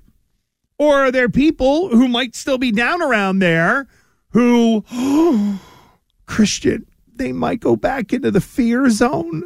Because do you want to say that maybe you were one of those that didn't really love the strength coaches, but now one of them is the brother of the head coach? So are we going to go back to people being afraid of not saying anything about the strength coach now? My God, Christian, what do we do? So, like, Dallas got, like, A+ and A's and like, on everything. They just scored high on everything. Can you help me? San Francisco scored high on everything. Green Bay scored high. Dallas, you mentioned them. The Eagles. How did the Patriots? All these teams are winning teams. How did the Patriots get a D in team travel? Do you have your own plane? Thank you. How you have basically a first-class seat. It must be the hotels. Can I advance another theory? Do WAGs or family make it onto normal team charters? Never. Okay, because I'm wondering if a part of the treatment in families F- could be tied into team travel getting a D because, I'd love to bring little Petunia with me on the trip or whatever. No, that would never happen. Going back to the treatment of families, though, I remember we visited the Browns when the Browns first built their stadium, and we were like walking through it, and we're like, we saw this little, it was like, baby, it was like the puppy pound, right? And it was just like a really cool, dedicated place just for the kids. Mm-hmm. Like, wow, they have a puppy pound. Like, well, they're really taking care of their players. The kids can come and the wives can watch the game and the kids can go and have a grand old time. They can put them in the puppy pound. Patriots had something similar, but they just threw a bunch of plastic toys and stuff in there. And then they had like a designated area that was nice with TVs and, chairs and lots of space, and the food was good and it was a really cool environment. So that is when you travel to go to other teams, or you play long enough where you can be on other teams, you realize how good they have it. I'm not surprised at all that Jerry Jones gives his team the best of everything. Well, they've got an unbelievable stadium, number one, but they also went and built a crazy, awesome little facility for them to practice in. And I say little because they've held like high school playoff games in the practice facility, which I think is, I don't want to say it's like a full dome because it isn't, but it is. No, but I don't think it's got, stands all the way around, but it is, you can put 15,000 people in there. Easily. Yeah, that's where they held all their championship games. Practice, yeah. No, it's pretty nice. I mean, it is. Listen, he spends the money. It's important to him. And the Dallas Cowboys do have more of a college vibe as far as their head coach being, I call it Jerry Jones, just want to make sure we have the best of everything. You're a Dallas Cowboy. You have that star on your side of your helmet. We're going to treat you right. Everything's first class. But isn't that the way for Jerry to make money that isn't a Patriot Place-ish sort of build out? Meaning you build this unbelievable facility and you have every high school team in the state of Texas that would love to find a way to get in there, right? So I'm just wondering if the Crafts looked at it and said, what are we going to build for high school football here? It's just easier to open up the stadium and let them in. Whereas they say, let's build some retail because, Foxborough's got 3 good restaurants. So let's build a whole bunch of stuff that people can come to. The treatment of families got an F-. I wonder what they want, because here is the money piece of this, in my opinion, Christian. And if you're just joining us, first of all, you found Gresh and Fauria. You can get us on the Odyssey app. Download that. You can also watch us do this show. Go to Twitch, twitch.tv/Boston WEEI. Boom, you can watch us do this show. The NFLPA put out a survey. They asked the players, and according to the New England Patriots, the head coach got a B- grade, which ranks 27th. Ownership gets a D+ and also ranks 27th. How do you How do you interpret that, Fauria? Oh, geez. Well, I'm confused about the ownership part getting such a low grade. Yeah, I don't know. Isn't he just like this approachable, cool grandfather figure that just wants to have a good time and take care of his guys, right? Or is it because he's like turning a blind eye and letting Bill do whatever he wants? Kraft, out of all the owners, that surprises me. That surprises me. I can understand you being irritated by your coach. You don't win. He's kind of a hard ass. He's got that hard ass vibe about him. You don't like him. But the ownership, I thought, would kind of get a pass. And I also wonder how much of the reaction from the players in giving ownership a D+, ranking 27th, is tied into the F- on the treatment of families and the locker rooms and facilities, for as good as they are only viewed as a C level. So basically, the players view it as average, which is wild to me. How about this? Travel, you have your own plane. Yeah, Christian, I don't understand that. It's so funny to me. It's an A. Would you rather? It's almost like, I wonder if there are guys who would be like, well, yeah, I'm not going to make the big checks, but man, everything I got in college is great. Like, you do trade off a little bit of the ridiculousness arms race of college football to graduate to play in the pros where you get a paycheck. And, it's not like this is, it's as if this was graded as if it were the old Foxborough Stadium. Yeah, which the rate room was an F minus, F minus. Now that Facilities was a dump. F minus. Yeah, they had to go to the state school. Or they had to go down the road. It was turned other ways. No, it was used to be an old. It was an old, I think, crazy factory, whatever the hell it was. Insane asylum, I guess, is the way to do it. Yeah, sounds like. Oh no. Well, I had a friend who would be like, "Oh, you get a car and go to the Wacko school, and then go down there and be like, oh my god!" And every player would bitch and complain and Those moan. are apartments now, by the way. They had to think of that in 1999. Players got in their cars to drive to the practice field. That is not surprising to me, because when I was playing for the Seahawks, we had to hop in our cars and drive to downtown Seattle because our facility, the bubble blew up.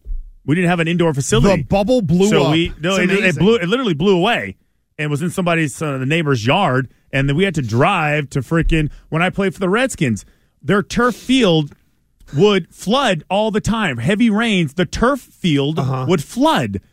That was a crappy. Their facilities sucked. It was terrible. Yeah, I mean, listen. It's not the Shangri-La. It's not AT&T Stadium. I understand it, but man, oh man, to turn it to could more be done? Of course, and I think every owner would probably tell you that. Yeah, there could be more to be done.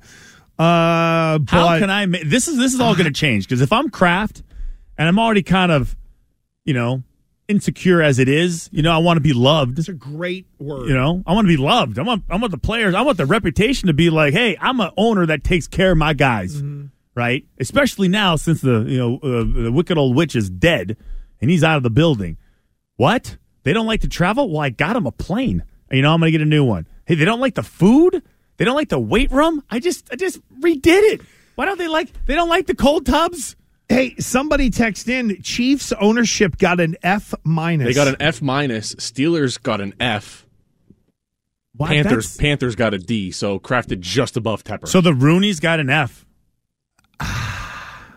Are they cheap? I don't get it. What do the Giants get? I mean, what do those guys get? What do the Seahawks get? What do the Broncos get? Yeah. Giants got a B plus for ownership. Wow. Broncos got an A. Ooh. Well, what was the other one? Seahawks C plus. Wow.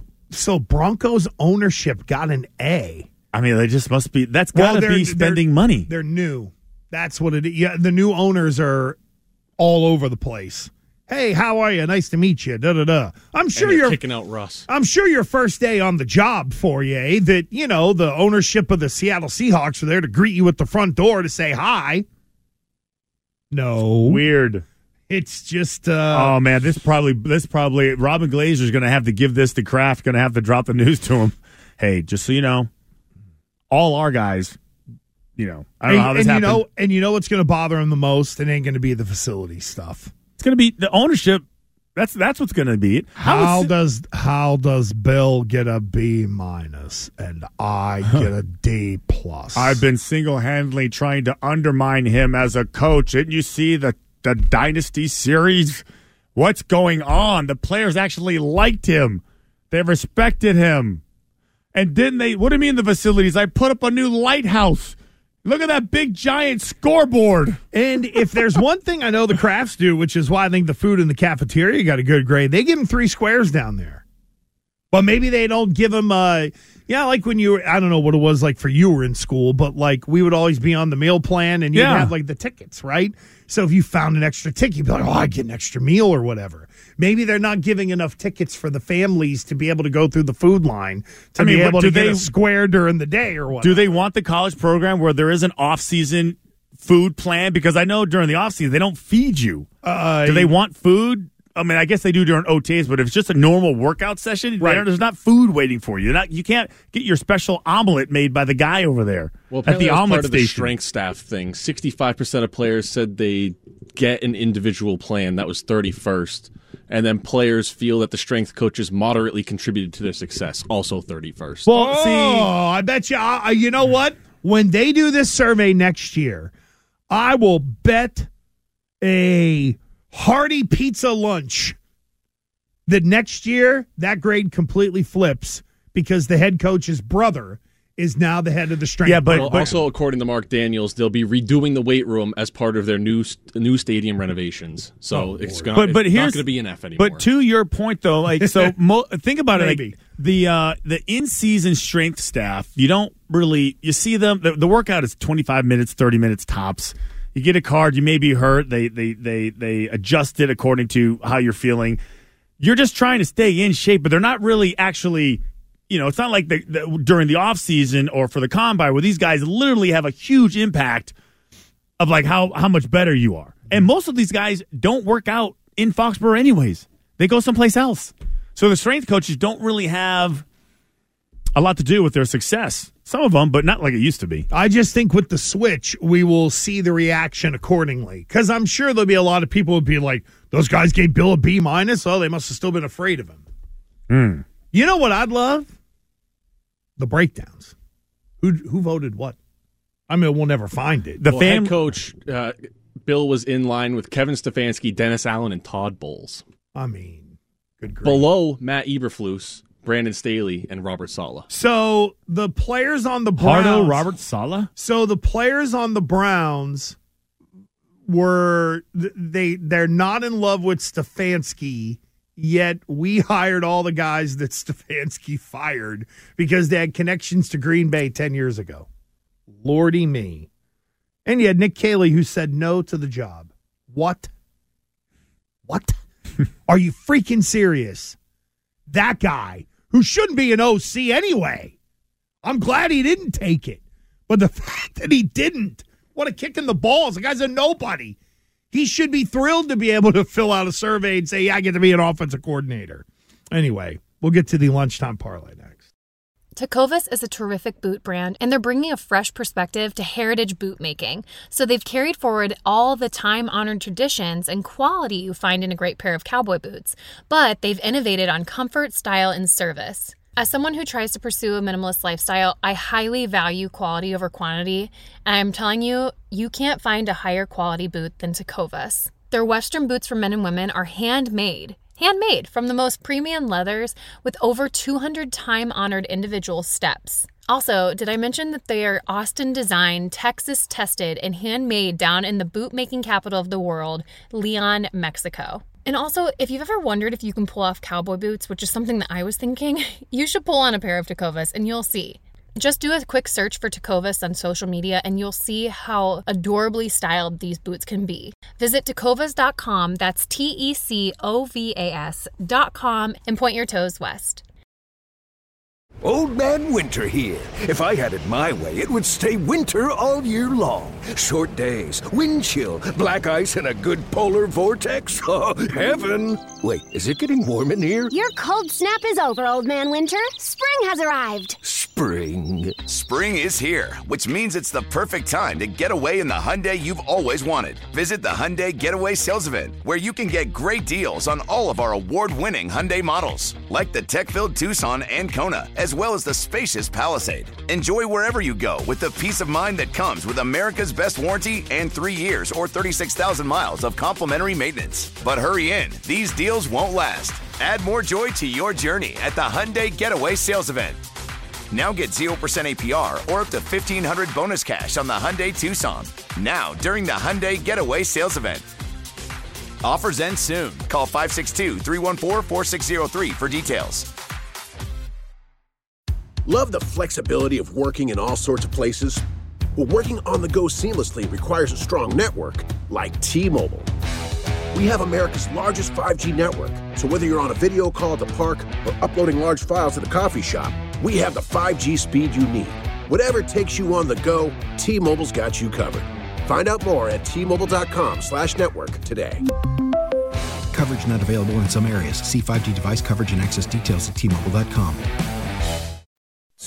No matter where you work from these days, take Gresh and Fauria with you on the Odyssey app. Favorite WEEI.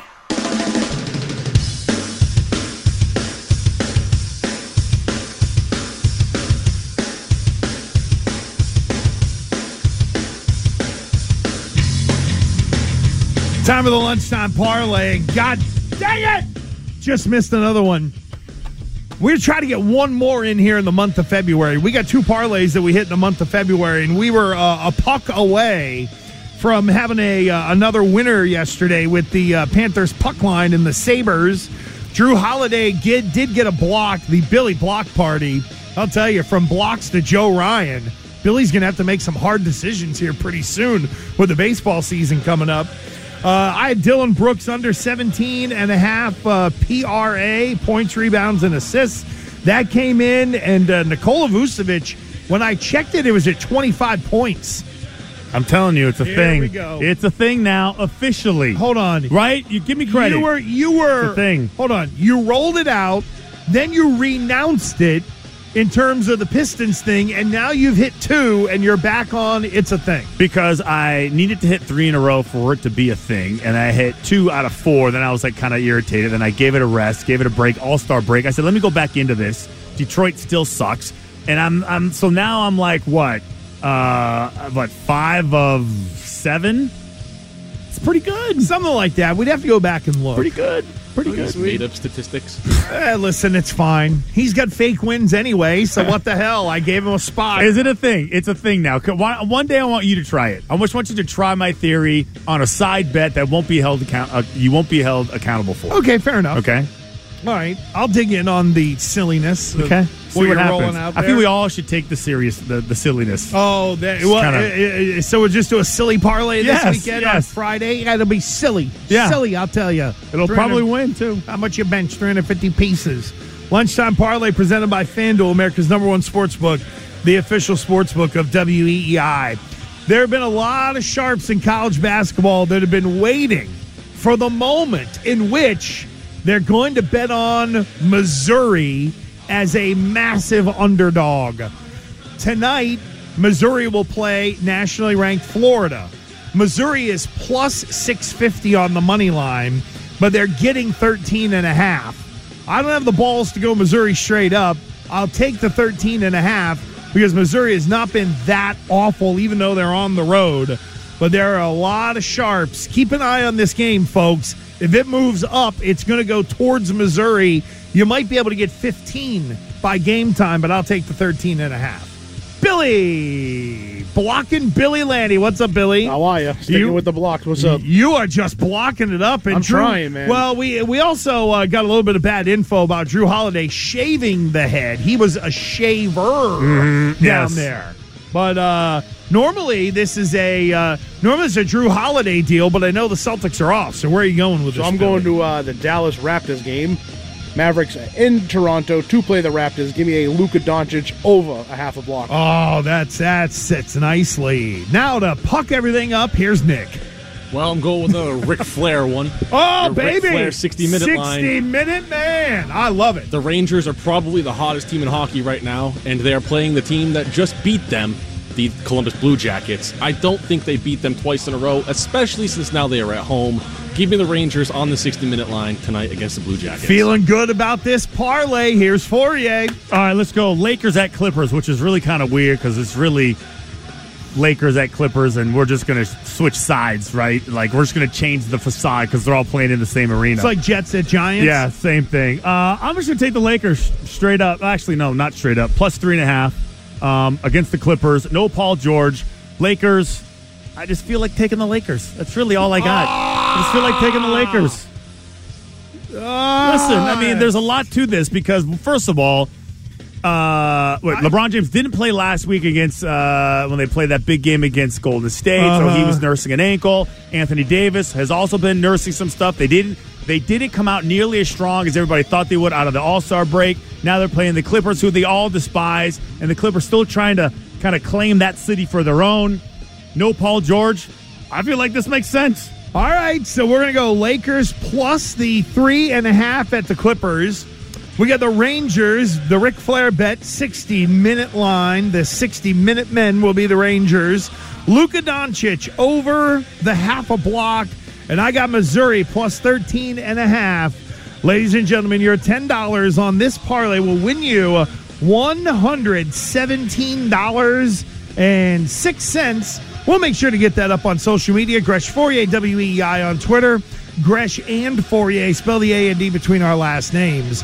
When it comes to Instagram, and Mickey Mixstein in the Twitch chat, when's the last time they hit one of these?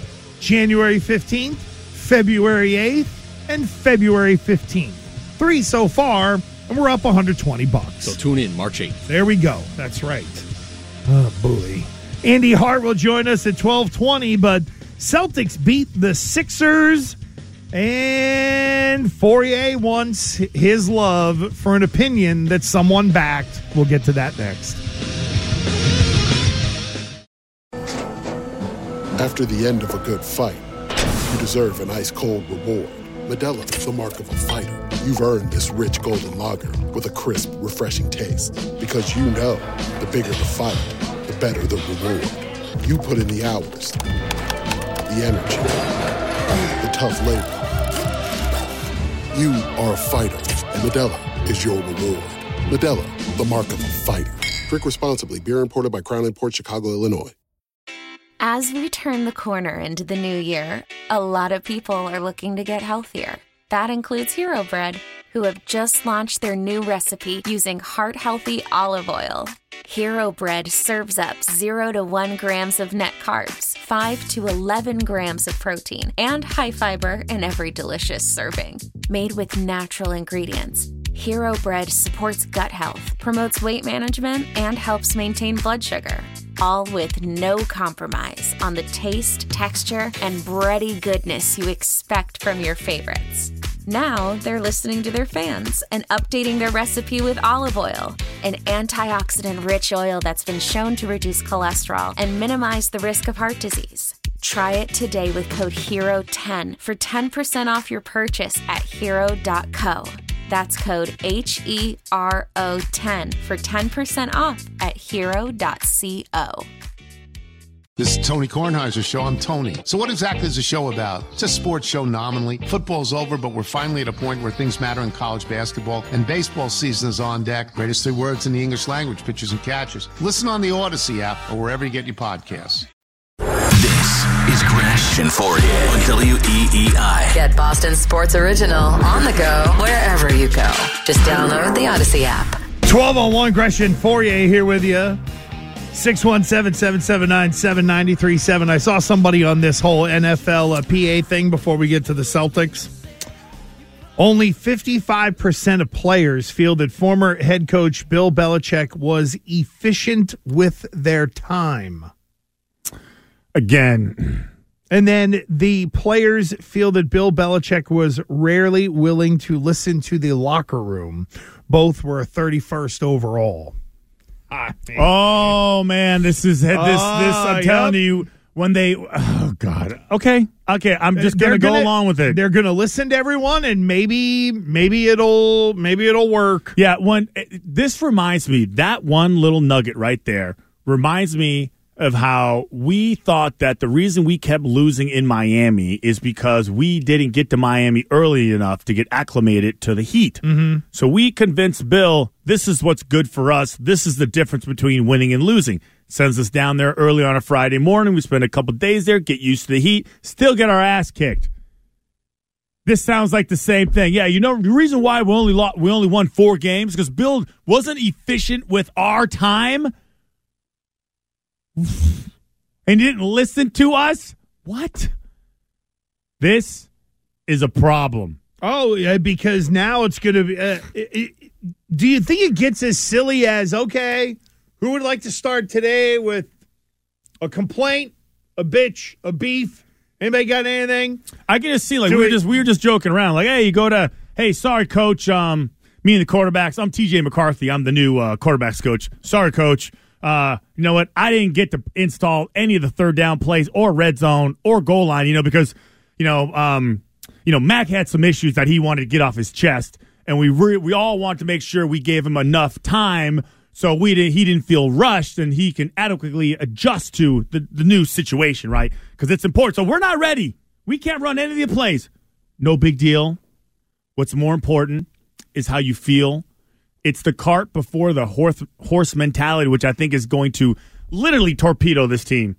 It's going to torpedo. If you sit there and you give all this, if you somehow decide that hearing them out is more important than actually performing, you're in trouble. And just for the record, I've never been on a team where the players didn't have a voice.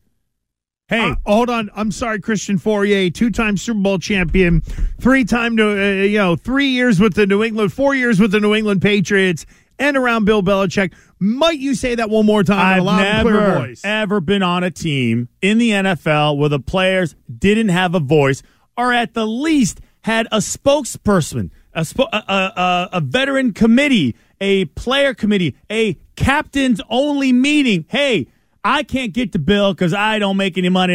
Hey, the way we practice is all effed up. Can you go talk to Bill? Yeah, I meet with him every Friday. I'm going to bring it up. So you mean like Slater, Andrews, Guy, people like that, who would meet weekly with Bill?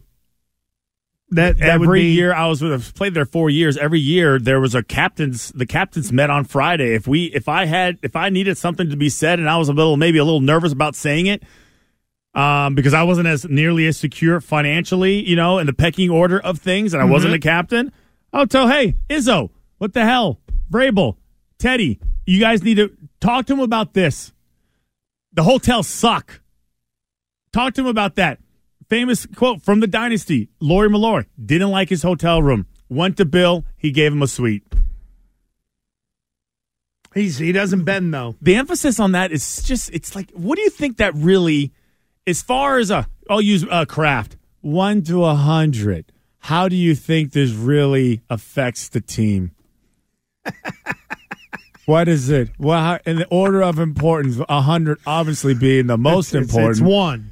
Well, then you're a schmuck. That's what I wanted to You're learn. a schmuck, Gerard. Yeah, I honest to God, it does in a way feel like are you ever going to be able to make everybody happy? No. And isn't that a real inherent problem of the way moving forward? Because while it's collaborative in air quotes, you have what now? 20 coaches, let's say, and 53 players, and you'll have 15 on a practice squad. So we're talking about 100 people are going to be happy. They're going to feel loved. They're going to feel heard. And they're all going to be aligned. All 100 people. You better make sure that team is kind of well put together as far as everybody being able to discipline themselves and motivate themselves. Because the one thing you'll take advantage of it. We'll take it. We want a shorter practice. We want this. We want that. My whole thing, even in society, just in overall, people who just demanding this, so they want this, they want that, and why aren't you listening to me? Why nobody's paying attention to me? Sometimes when my kids come to me and they ask for something, sometimes it's really just as simple as no. And I don't need to give you a freaking reason why. No. I mean, they don't tell you, I'm a grown-ass man. Yeah, they or I'm a no. grown woman. Nobody, I feel like that drives me crazy because there's so much emphasis on this, kumbaya, knocking down silos, everybody gets a voice, and you're getting a bad grade because you don't listen to me. You don't pay attention to me. I'm not seen. Well, that's what I wonder. How much of this could be rooted in the locker room in terms of some of the disconnect? Because like you just said, there might have been some guys who were just like, la, la, la, la, la, I'm not listening anymore. La, la, la, la, la, I'm not, you just tune out. And if you've got guys that'll tune out, if they'll do it for one, they'll do it for another. Because it's about the player. It's about the person who just goes, la, la, la, la, la. Everybody, I'm sure, has dealt with a kid or someone in their family who wasn't quite responsible, who had people around them who would say, don't do this, don't do that. And they do the whole, I'm a grown-ass man. Fine, go make your mistakes. It's the NFL. We can choose to let you go make your mistakes elsewhere. What's the other aspect of the practices weren't efficient? They got a bad grade because they weren't efficient practices? The schedule wasn't efficient? I just think that if you're someone and the knock on you is that you make people work hard, you're automatically with the new generation going to get pushed back. How about this? When was your last year in the NFL? It was 2007? 7? 8? I don't even know. I thought it was 9, but okay. No, I think it was 7. Okay, yeah. 7 or 8, let's say. Because, of course, the text comes in, for you played 30 years ago, things have changed. Yeah, you don't have a kid who plays major college football. You don't have daughters who are, athletes at institutions with scholarships. You have no idea, Fauria, that you just left the league a generation and a half ago, and now everything has changed so much. Like the Chiefs, they hate their owner. Well, they went and won a championship. Like the word is supposedly, now this is where it gets a little muddy in some of these like NFLPA deals. Apparently they voted down the Chiefs owners and made them an F- because they're, according to J.C. Tretter, who's the president of the NFLPA, said, well, they told the players they're going to do a new locker room and then they won the Super Bowl and then they didn't do it. I did a little digging on this. Okay. There's apparently going to be an $800 million renovation, or that's what it's going to cost, to Arrowhead Stadium. And the Chiefs are only paying for $300 million of it. So while the players were all, the way I interpret this is, while the players were all pissed off they didn't get a locker room and they voted the owner as a bad guy, the owner was like, shut up. I'm waiting for the ship to come in on the public money that's going to help make my stadium better. So guess what? Vote me with an F-. I'll take your F- and get $500 million in funding from the city or the state to redo my stadium so I can make more money. Boo-hoo if you're mad at me. Thanks for the championship. Seriously. I guess it's such a bigger game that the owners are playing. And the players are just, I don't have my free cupcakes, god dang it. I feel like they just worry about the most insignificant things. It's just like you have complained about with the NFLPA on the way the players get paid. They sold the rookies right up the river. Yeah. And now it's like, boy, maybe we shouldn't have done it. Now I hear that dopey Dominique Foxworth with this whole stuff is really unconstitutional if it wasn't for the union. Yeah, well, your generation of players sold the rookies up the river, so shut up. It's unbelievable. I mean, good luck to him. I hope everybody's heard, everybody's seen, everybody gets a turn, everybody gets a trophy. That's kind of what it turns into. And I wonder, I just worry about the efficient thing. Like, I do know at any team I've ever been on, you never really had enough time. Like the schedule was set where you were always rushing. Mm-hmm. You're always running to this meeting. You got to get taped, or you got to eat. Then you got to hop in the car, and you got to walk to the practice field. And holy crap, how much time do I have left? Digital clocks all over the place. There's never enough time because you know what? The practice has got to end sometime. They can only have you out there for a certain amount of time. I don't know. I don't get it. I don't get the efficient part. We're moving closer towards just walkthroughs, meetings, and then just hit on Sundays. At least that's what it kind of feels like. Speaking of being hit, I know that there was an incident last night. Was it Texas A&M? I can't remember if it was Texas A&M or whomever it was, not Mississippi State, but basically we had more crowds going crazy in college basketball. Oh, no. Oh, no. Was something else? Because we now let this era of lawlessness of just, run on the court whenever you want. People throwing stuff as a player gets ejected, and the coach had to get on the thing and be like, hey, we don't do that here. Don't be throwing stuff on the floor. We're going to get a technical, da-da-da-da-da. But again, We're telling people that it's an era of lawlessness, but someone is on Fauria's side when it comes to Duke's Kyle Filipowski. I think that if you hear this, maybe you will change your tone because he agrees with me and Nick and Billy. Like, you're on an island on this particular topic. Oh, sure. Because here's Chris Canty on, a Get Up yesterday discussing who's really at fault here for the whole Wake Forest Duke fiasco. The dynamic of the fans that are in the stadiums or arena absolutely play a role in it. But let's also not pretend like the players don't have to have some more awareness in those situations as well. What do you mean by that? Well, what we saw from Kyle Filipowski, he's acting like he's going on a walk through the quad on campus where you see that there are fans that are storming the court. He has to have more awareness of the situation and have urgency about getting the hell off the court. Now, I think that they have to do a better job of creating a plan and having that in place. Well, there we go. It kind of closes that subject for now.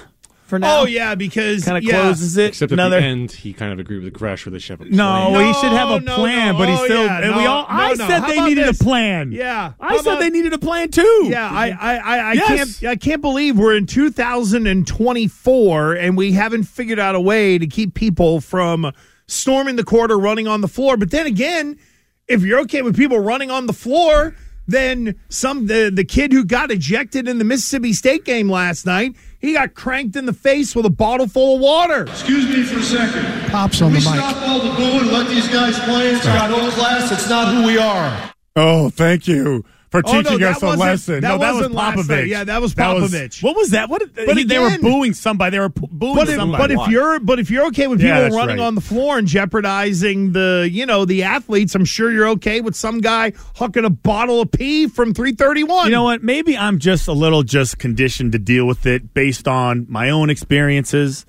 Where if you visited Oakland Coliseum and they were throwing D-size batteries at you as you were walking through, throwing beer literally on your head. If, God forbid, you scored a touchdown, you couldn't stop. If you hit the north end of that stadium, the whole black hole, they would literally grab you. I mean, it was quite comical, but I loved it. Hey, you don't know I love the environment. You don't know what I went through at the University of Richmond when we played there on the road in 94. What happened to the spiders? What were the spiders doing? Oh, those spiders.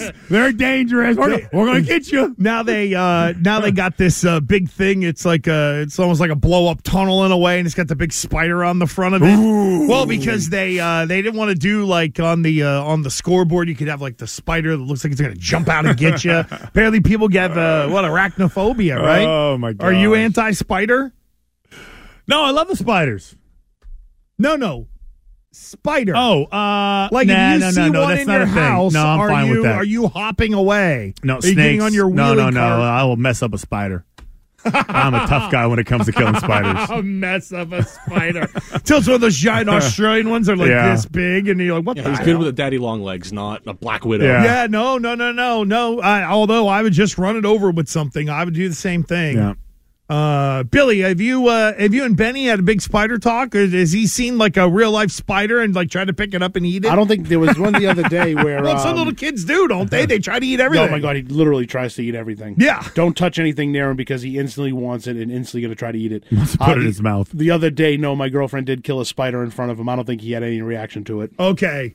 It's probably because she didn't freak out. Got it. Because she kind of tried to do the whole like, if I don't freak out, then he won't freak out when he gets older type thing. Yeah, that would be good. Yeah, my kid and she hates them. So for her to kind of like silently grab a paper towel and kill a spider is very difficult for her. Yeah, exactly. Yeah. My wife kind of goes through the same thing. Except when I hear the scream, we're just like, what do we need to kill?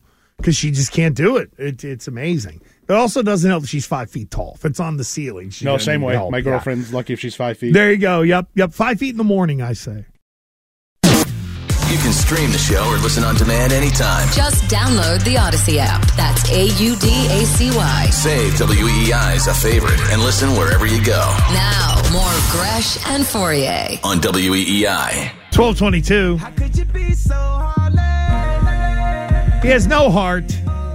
He has no feelings, but he won't be afraid to hurt yours. From WEEI.com, our guy Andy Hart Karma on the Harbor One hotline. That's right, with the Brown Bears visor on today. Hart, how are you? I'm tremendous. How are you guys? Did you see Brad Stevens with the buzz cut? Are you thinking of getting one yourself? I don't think I have the head for it. I got some weird lumps in the back of my head. I don't know if they did that old-fashioned thing where they grab you to pull you out when you're born, but there's some weird things going on. Hold on, he's got a big They use head. the suction cup. Hold on, turn him in. Okay, there we go. They use the suction cup. Fauria makes fun of me being tiny. I was a massive baby. Some would argue I haven't grown much since that point. But I've realized that has nothing to do. Your baby, weight has nothing to do with how big you'll be as an adult. Yeah, no, I was. Gresh was probably ridiculous. A tiny baby. No, right. I was. It's funny. I was 7 pounds 10 ounces. It's not that big. However, by the time I was 6 months old, I was wearing 3-year-old toddler clothes. Oh God. So once I got out, I grew like a weed. Like, what's wrong with this kid? Yeah. I forgot what I was, but I remember my mother complaining and telling me that I was a real pain in the you-know-what. I don't mean the ass. Interesting. And 40 years later, still the same. Still thing. Absolutely. Still the same thing. So, Gresh, I need to play your annoying side of the street for a second here. Oh, we're going anti-wide receiver. Here we go. Nope, not that annoying side of the street. Damn, okay. Sorry. Different annoying side of the street. Oh, I'm sorry. Okay. So, with sarcasm, with this NFLPA report card that's come out, that is certainly, as I put on Twitter, a groundable offense if you're the Patriots, because they got their butts whooped. But didn't we fire the guy who got the highest grade? Bill Belichick got like a B-, and for them, that's a great grade. And we ran him out of town, and everybody else is still here. How do you, in all seriousness, though, Hart, because you were in that building for such a long period of time, you've seen the evolution of the building. Did that thing kind of take you by surprise? Like, the thing that really got me was Robert Kraft got a D+, Bill Belichick got a B-, yet they're both ranked the same. Something doesn't seem right. Yeah, I think, some of the Kraft stuff, I think, just clearly ties into some of the other stuff, right? Like, you're the owner, and if I feel like you're not investing in my family, well, that's on you.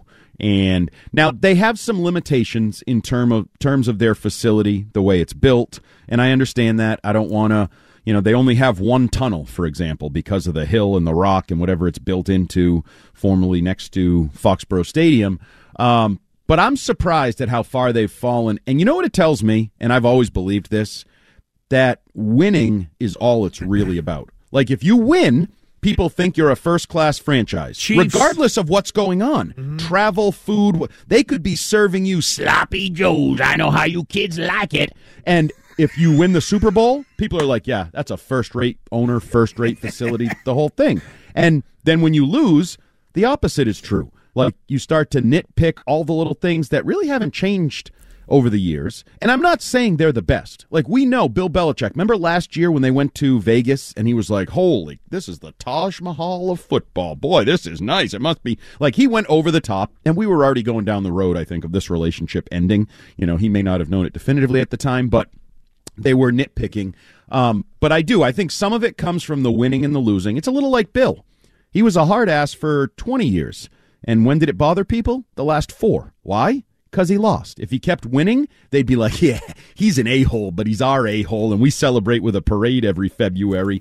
Like, so much of this is tied to the perceptions that come from winning and losing. And I'm not saying it's wrong. Like, they don't have a room for families. I've always thought it was weird. Then I exit the media room, and there's like a pipe and drape, and there's family members like Giselle eating off a fold-up picnic table or whatever that's out in the hallway. Yeah, that's strange. And God forbid it's cold, and in the wintertime, everybody's still wearing their puffy coats. Right. The one thing that I thought was interesting, though, because first of all, I think all of this is insignificant in the big scheme of things when it comes to winning, but they do matter. The travel aspect was interesting to me because they have their own plane. Yep. It's not like they're staying at the Super 8 motel. It's Marriott, it's a Hyatt, it's a Hilton, it's a nice hotel. It's not the Ritz. It's not the Four Seasons, damn it. But because again, I'm curious about that aspect of it because the plane always used to bug me more than anything. And now everybody's got their own freaking seat. Feels like a first-class seat. You got your own TV, lots of space. That one was weird. Yeah, I haven't traveled for a while, but to me, they did everything you could ask them to do. I mean, they bring security to Gillette Stadium. You do security right there. You don't have to go to the airport, do anything there. What what more is being done in the other cities that grade higher? I don't know, because I think it's all, the food is always good on the plane. They give you eat. I mean, some of those short trips, New York and Buffalo, you can't possibly eat as fast as they bring you the food that's delivered. But you tried. Yeah, the first few times, I'm not going to lie to you, I did try. I never said no. It's free. It was Haagen-Dazs, yes, even though I just had cheesecake on the regular tray. Like, oh, you have big warm cookies now? Yes, I will take a cookie. And then I learned, well, you probably could, pick and choose your spots there. But yeah, the travel one was a little bit interesting to me. And again, I also wonder if things just get swayed. Like when you're in a negative mood and you're a player, like you're mad at Bill and you're mad at losing, do you automatically just go like a grade down on everything? I was going to put a C, but you know what? We suck. He's a dink. I'm putting D. So I think some of that infiltrates the grading there. Andy Hart of WEEI.com is with us. And, of course, the Combine Hart is going on. Yeah. And yesterday, it seems like based on the timeline here, Elliot Wolf had his 15 minutes of the public press conference yesterday. And then I think the way this has gone down afterwards ended up making the comment about the hard-ass vibe. Hard-ass vibe. What did you make of that from Elliot Wolf? And that he didn't say it at the podium when everybody was paying attention. Yeah, first of all, these guys are obviously learning their way. Gerard Mayo and Elliot Wolf as spokesmen, what they bring to the equation in that role. And I also think it muddies the water. Now, most teams have dealt with this forever, having two voices, like a GM talks at the Combine and a coach talks at the Combine. The Patriots always had one face, one voice, Bill Belichick. So there's never been an ability, really, other than the occasional, Nick Caserio had a presser or Matt Groh had a presser before the draft. You didn't really have a lot of chances to compare and contrast messaging. And are they sticking to the same script? Are they butting heads? Is there something going on here? In terms of all the veiled or not so veiled references to the past, and this has been going on for weeks now. I mean, when Gerard Mayo introduces Alex Van Pelt and those guys, and he says, we multiple times, we don't have any egos on this staff, no more egos around here. I'm sorry, but he's a smart enough guy to know if he says that, immediately the listener, the reporter, the fan is saying, oh, so he's poking holes at Bill's ego over the last few years and where the hubris got in the way here in Foxborough. So he is smart enough to know that every comment made will be directly compared to Belichick and the way he handled things, even some that I don't think are fair.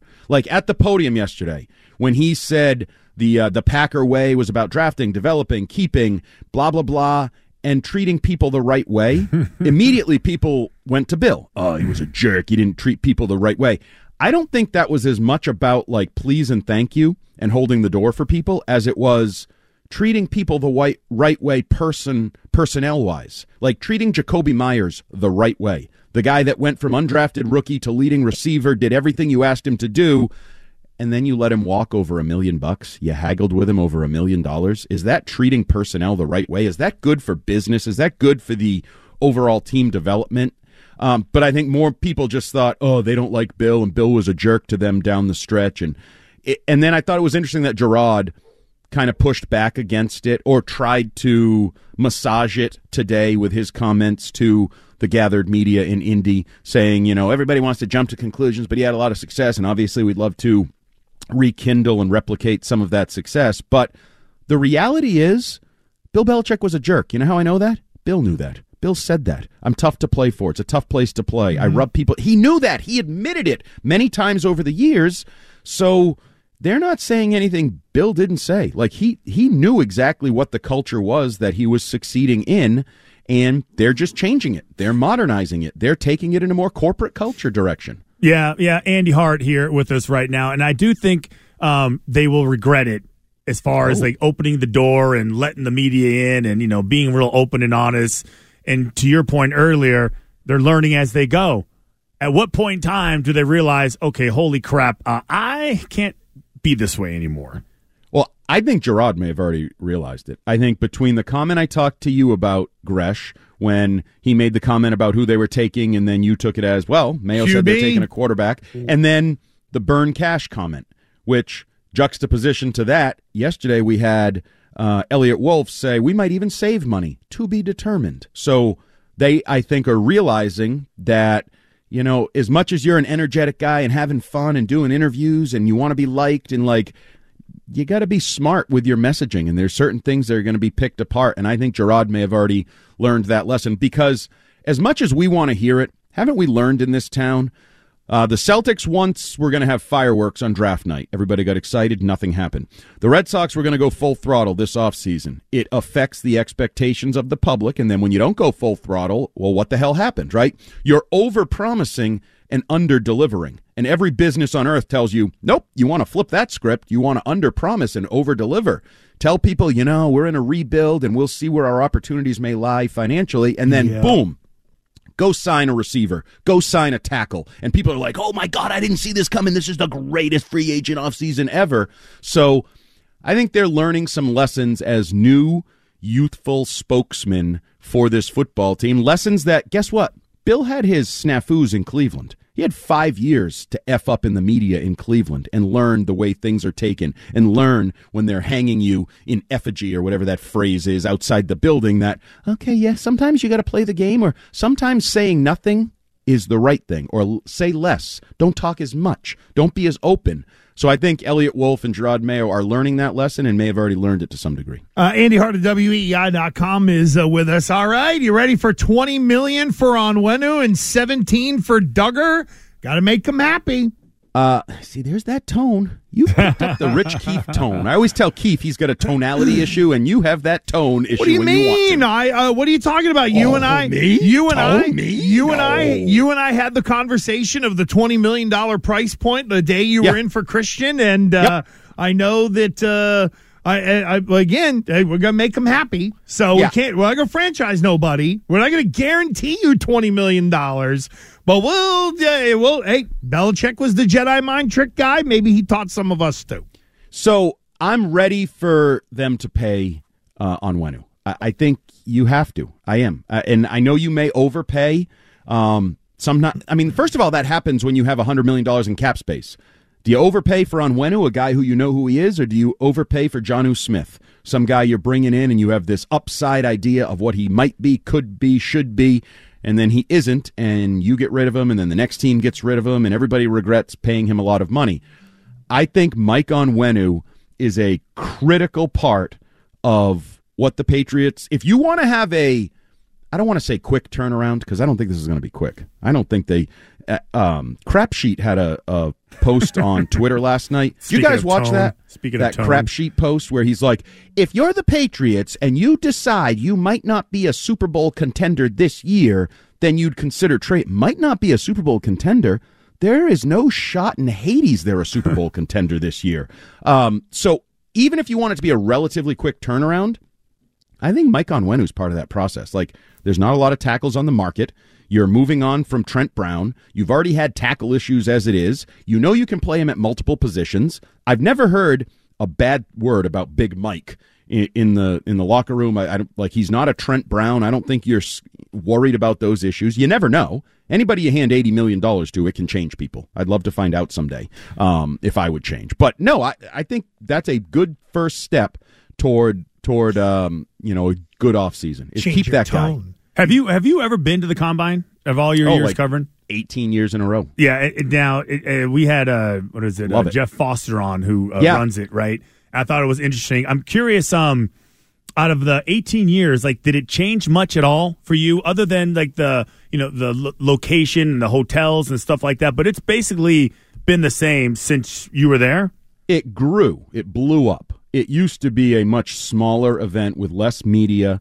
You used to get, the group sessions with the bigger name players were like, 20, 25 reporters. Now it's like 200 reporters, around Caleb Williams or whoever it is. And obviously, back in the day, it was for writers. Then it became a on-TV, made-for-TV live event where they're putting everything, and then they expanded into showing, allowing media into the drills, showing more of the drills, like that whole thing. So it's grown, and it's become a TV event. And I'm always, it's one of those things you marvel at, the way the NFL turned the draft into a 3-day event, the way they can turn this into a multi-day event. But no, the foundation of it, I think, is still the same. And if you ask the teams, first and foremost is medicals, and then second is the interviews. What do you think? Process. What do you think the most important drill is?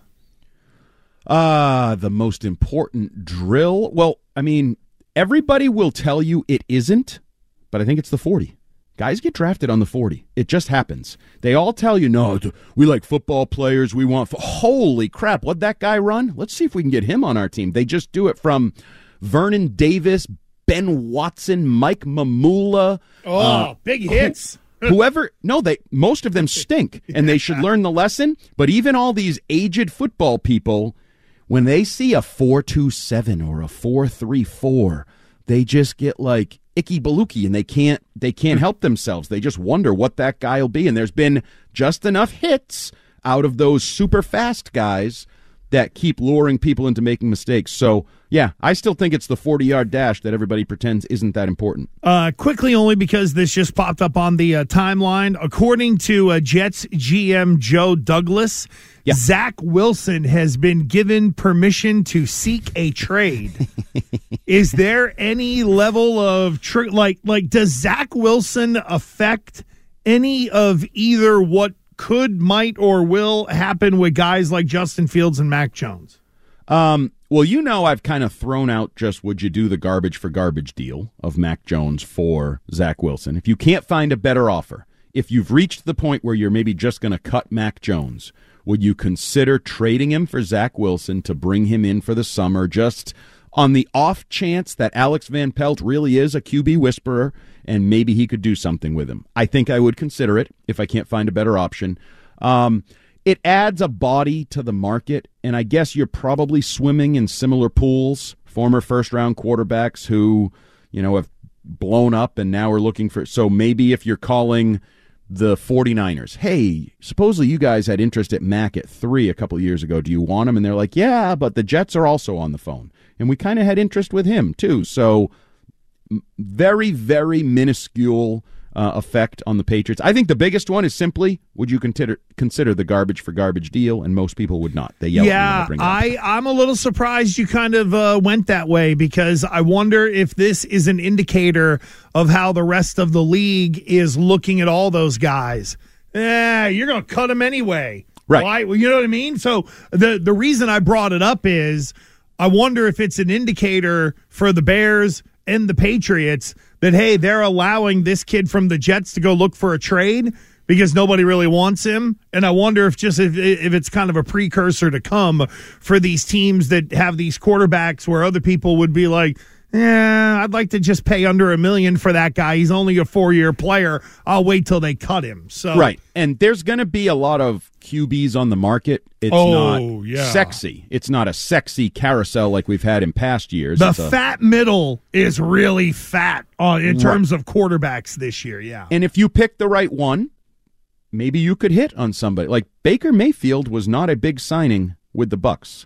And now Baker Mayfield is considered a $100+ million re-signing with the Bucs, and he's a guy that some others would have interest in if he were to pursue the open market. And then the other thing on Zach Wilson I would just throw out there is, I don't know how you feel about this, Gresh, but as you draft a quarterback, let's just say they draft a quarterback at number 3.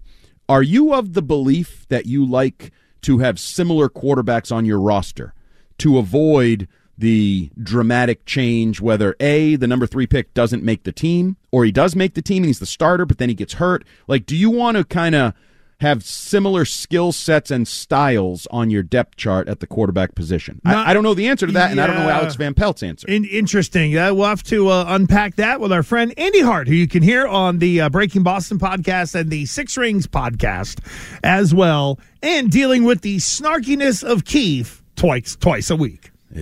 I now know why John Farrell hated Rich Keefe. Oh, wow. That's why I love him. Hart, thank you, buddy. We appreciate you. Hey, buddy. See you guys. Coming up, how far would you go if you thought you were screwed out of $340 million? And remember last week when Johnny Manziel accused Brian Hoyer of being a big meanie?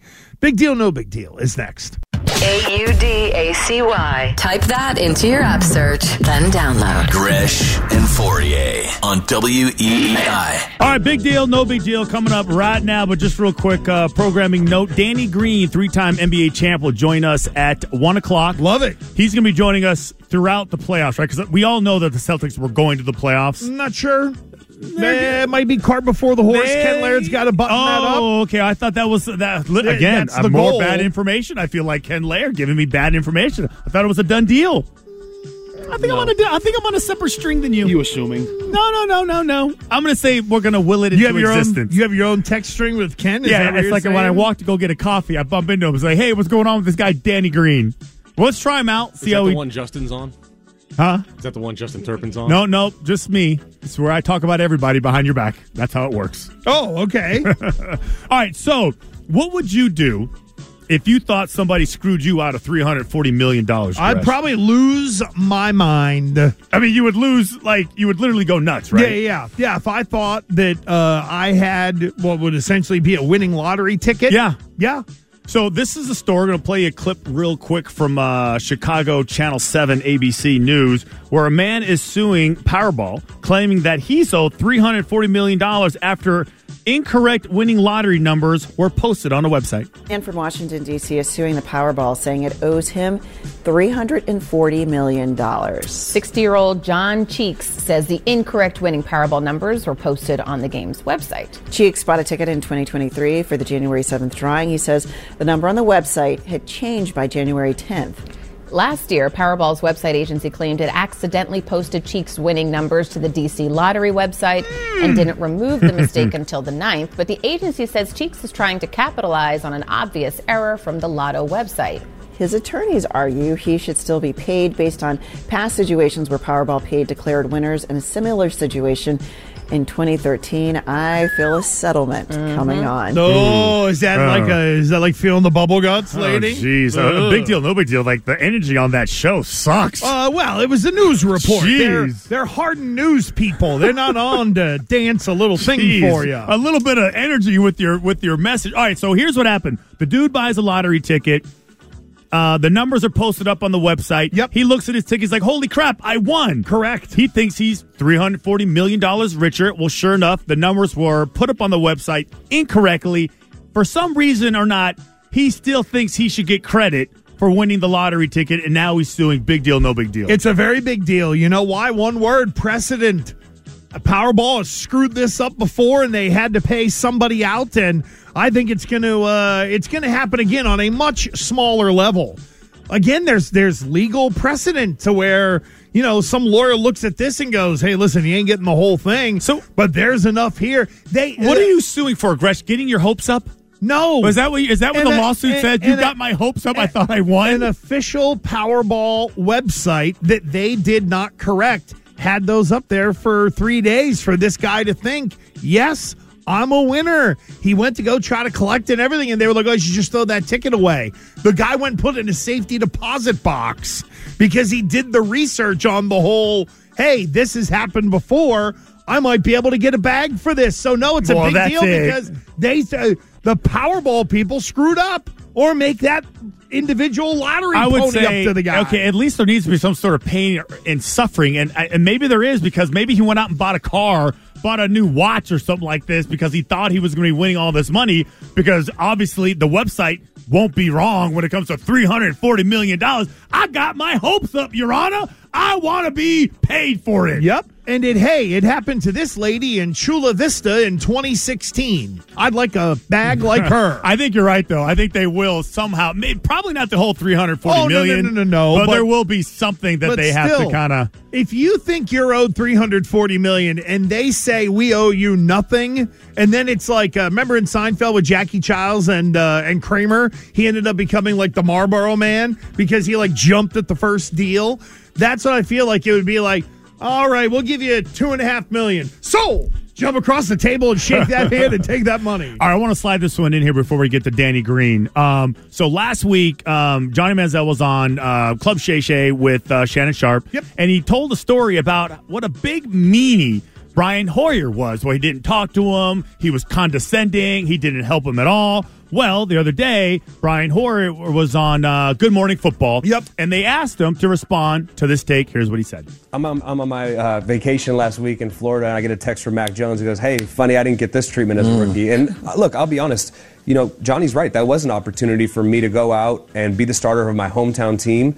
But I was kind of apathetic towards him, I would say. I didn't go out of my way to be a jerk to him. But in the same sense, I was trying to win this job and go out and perform the best I could. I feel sorry that he feels that way about it. I always looked at it like, never had any animosity towards Johnny. If anything, it was towards the owner and the GM who were always trying to push him ahead of me when clearly he wasn't ready and I was going to be the starter. So, it's unfortunate that, that left a bad taste in his mouth. But, like I said, never had any animosity towards Johnny. And, I feel bad that he feels that way. But, I don't really recall it being that way either. So, was that the first time you watched it? When Max sent it to me. Okay. Yeah, Max sent it to me. He texted me. I'm on the beach. I'm like, oh, God, here we go. All right, so I guess it's big deal, no big deal. Brian Hoyer not apologizing whatsoever. And then the fact that Mac Jones sent him the clip. Big deal. Big deal, because Hoyer puts into perspective, really, whenever you get an opportunity in the NFL, it's got to be about you. I think we romanticize that Gresh and Fauria would be mentoring people in the middle of his career when it's your high earning years, the way you would have at the end of your career when you were the guy in the locker room to be like, dummies, don't do that. NFL players are independent contractors. That's why they try to hold the line on contract, although they started to think of the money and sort of roll over a little bit. But good for Hoyer. It was his opportunity. He's also under no right to take a knucklehead that the organization drafted and say, no, do it this way. I'm going to be the guy. It's not captain save a quarterback. I agree with you. And I said the romanticizing is a good word for how people view those situations. Right. And how maybe a new rookie may view the situation. I'm the first round pick. You're supposed to mentor me. You're the veteran quarterback. Hey, everybody knows you're not going to get the job. Why aren't you helping me out? I wouldn't do it either. There's not a chance in hell I would give you any information if I thought you were a threat. You'd be being a good teammate without being asked to, but it's not required. The difference between being a good mentor to a younger player and a bad mentor to a younger player is timing. Where am I at in my life? Do I care anymore? Am I just trying to string it along? And I will mentor you and motivate you and encourage you. All right, that's big deal, no big deal. I love it. Let's talk some NBA. Three-time world champion and Odyssey's newest NBA insider, Danny Green, will join us next. Gresh and Fauria on WEEI. Download the Odyssey app and listen on demand anytime. 101 Gresh and Fauria. Well, joining us now is, I guess we can say, welcome to the company. I do not use the word family. We'll have to get to that a little bit later on, because joining us now on the Harbor One hotline is the newest Odyssey NBA insider. He is the host of Inside the Green Room with Danny Green, three-time NBA world champion Danny Green here with Gresh and Fauria to talk some Celtics. Danny, first of all, welcome to the company and welcome to Gresh and Fauria. How are you? I'm good.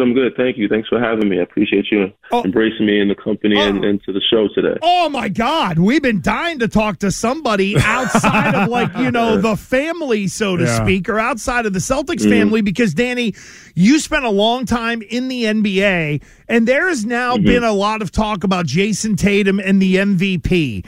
We here kind of feel like that there's got to be the talk around it to get it out there so that people can realize, holy crap, this guy shouldn't be plus 3,000 on the betting line to win the MVP. Is that just the way it goes in the league, where you have to have somebody stand up and really stump for you the way people have the last 2 weeks to be able to get on the radar to win an award like that? Yeah, I think it's tough. I mean, it's hard to penalize a guy for having a great team. But because he has so many good teammates around him, it's hard for him to get the same recognition. When you have a Kristaps Porzingis, a Drew Holiday, a Jaylen Brown, it's tough to advocate him as the best player, most valuable in the league. because people think when the games he misses that the team would do well, and if he wasn't a part of the group, that they would still be a playoff team, which is unfair because there's definitely years where Golden State had a really good group, and Steph Curry or Kevin Durant was considered higher for MVP race when they had a really good team. But yeah, I guess you have to do a little bit more marketing, advocating. I don't know, but he definitely deserves more recognition for being in that conversation. There, 8 games above the next second best team in the East. And, they're the best record in the league. So I think he should definitely be considered. Yeah, you mentioned marketing. I do think it's interesting how players on his own team, people, national media analysts finally mentioning it. I do feel like that may be his best chance to kind of make up the difference as far as the guys who are ahead of him right now. What do you think about that? Yeah, I think if they just keep winning. Also, I think because they're just expected to win and they've been winning on the radar. And I guess the games that they've won, to the fans or to the average eye of people that don't know the game, they're just like, oh, they're supposed to win. They're not winning that greatly. They're not winning by enough, or they're not blowing teams out the way they should. And his numbers are decent, but they're not as good. They're not Luka numbers. But it's we take it for granted what Luka, Jokic, and all those guys are doing. It's tough, but those teams are not in the same seed. But it's really hard to do. And the numbers he's putting up is hard to do. But he's gotten better every year. I know one year he'll win it if it's not this year. But I think more importantly for him and them, their focus should be a championship, because I think this is their year. This is their championship to lose this year. Well, them in Denver, I think they should be in the finals for sure. And I think it should be them in Denver in the finals. And I think that they have the team and the depth to do it this year. It's going to come down to coaching. And I think Joe Mazzulla might be ready this year, with the experiences he's had in the past couple of years in the playoffs. Odyssey NBA insider Danny Green is with us. Insider Calls brought to you by the all-new Hyundai 2024 Santa Fe, equipped for adventure. Interesting to hear you say that, Danny, on the whole, now with the experiences ready for the moment. As a guy who played a bunch of years in the league, how did you know when a coach was ready for the quote-unquote big moment? Well, I was lucky to have a coach that was ready before I even got there. So I was spoiled. I was fortunate to have Pop. He already knew what he was doing. I just had to follow his lead. Obviously, Timmy, Tony, and Manu.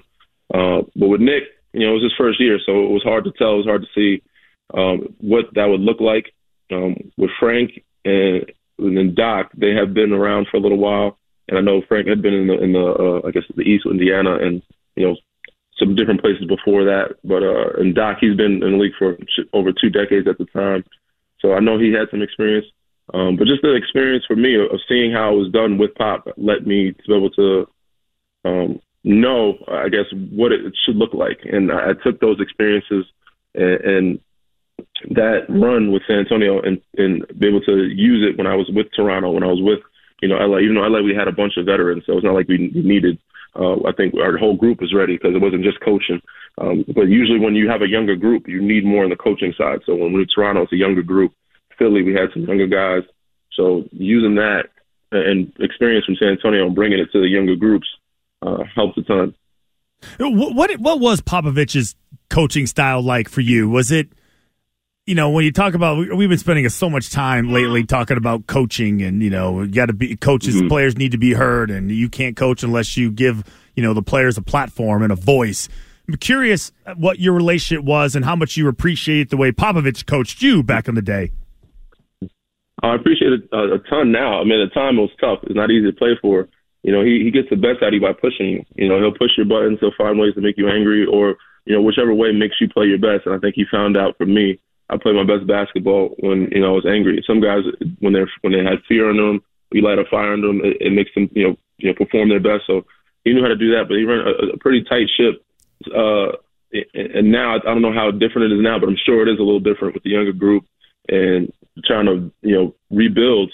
But back then it said it was either you're going to do your job, or going to find somebody else to do it. And it was a well-oiled machine, and you could plug and play. Whoever was out, whether it was Timmy, Tony, or Manu, if they sat out, we had guys to back up to know what to need to be done and figure it out and play, good team basketball. We would still win games without those guys. Danny, the Celtics have played 58 of the 82 games. As of right now, they have a 7.5 game lead, and we're all looking at it up here as keep everybody healthy.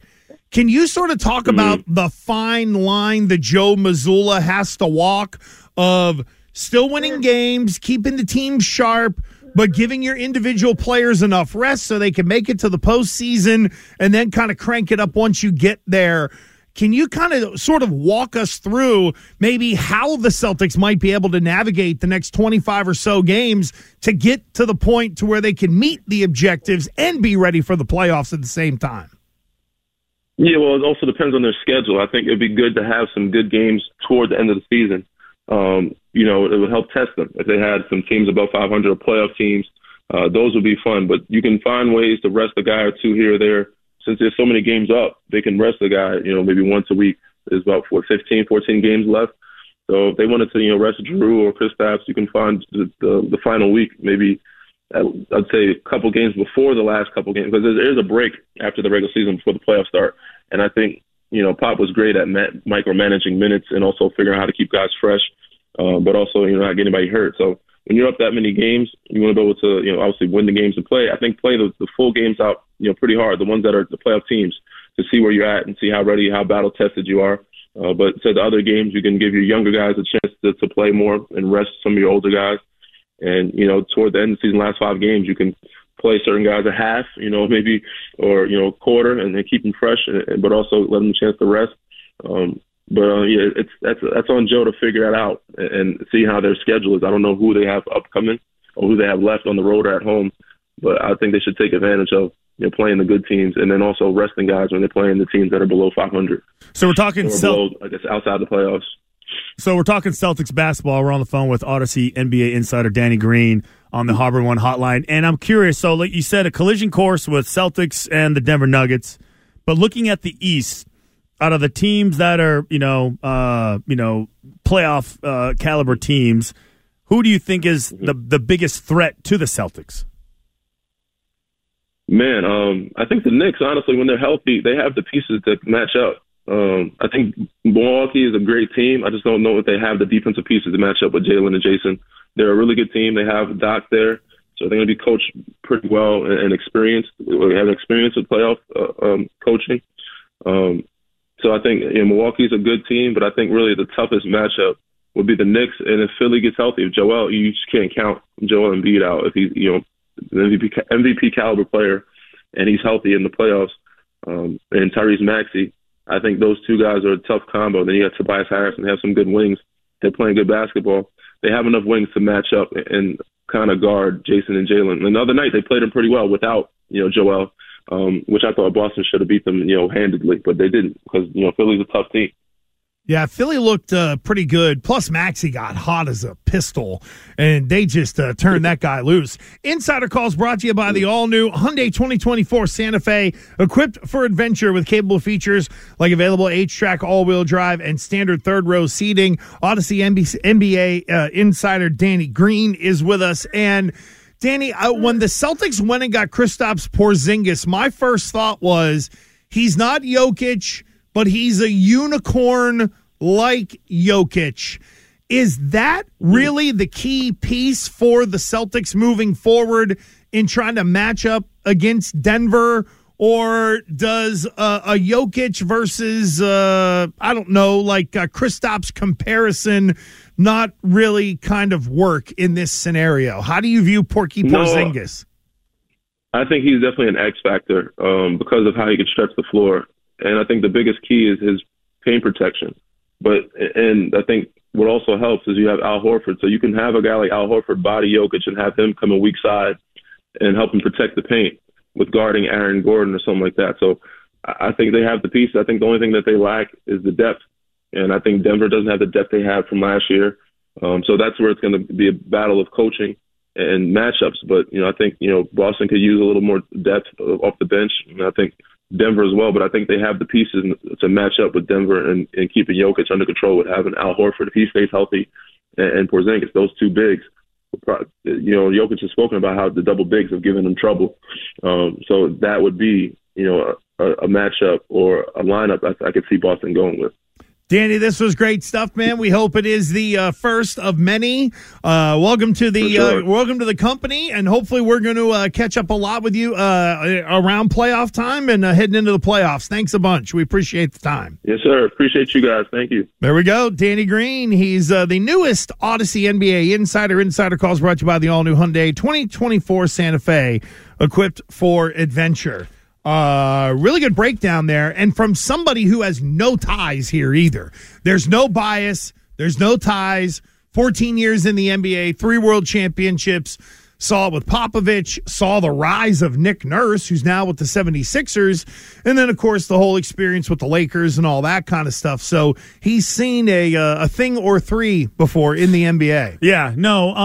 I thought the Porzingis answer was the real big pull for me. That Porzingis to this Celtics team is every bit as important as Jokic is to Denver, even though Jokic is the better player, is up there in terms of, MVP with a guy like Jason Tatum, but it just goes to show how important the unicorn really is. I know. I think we saw it in the very first regular season game when he went off on the Knicks, the team that Danny Green thinks is their biggest threat.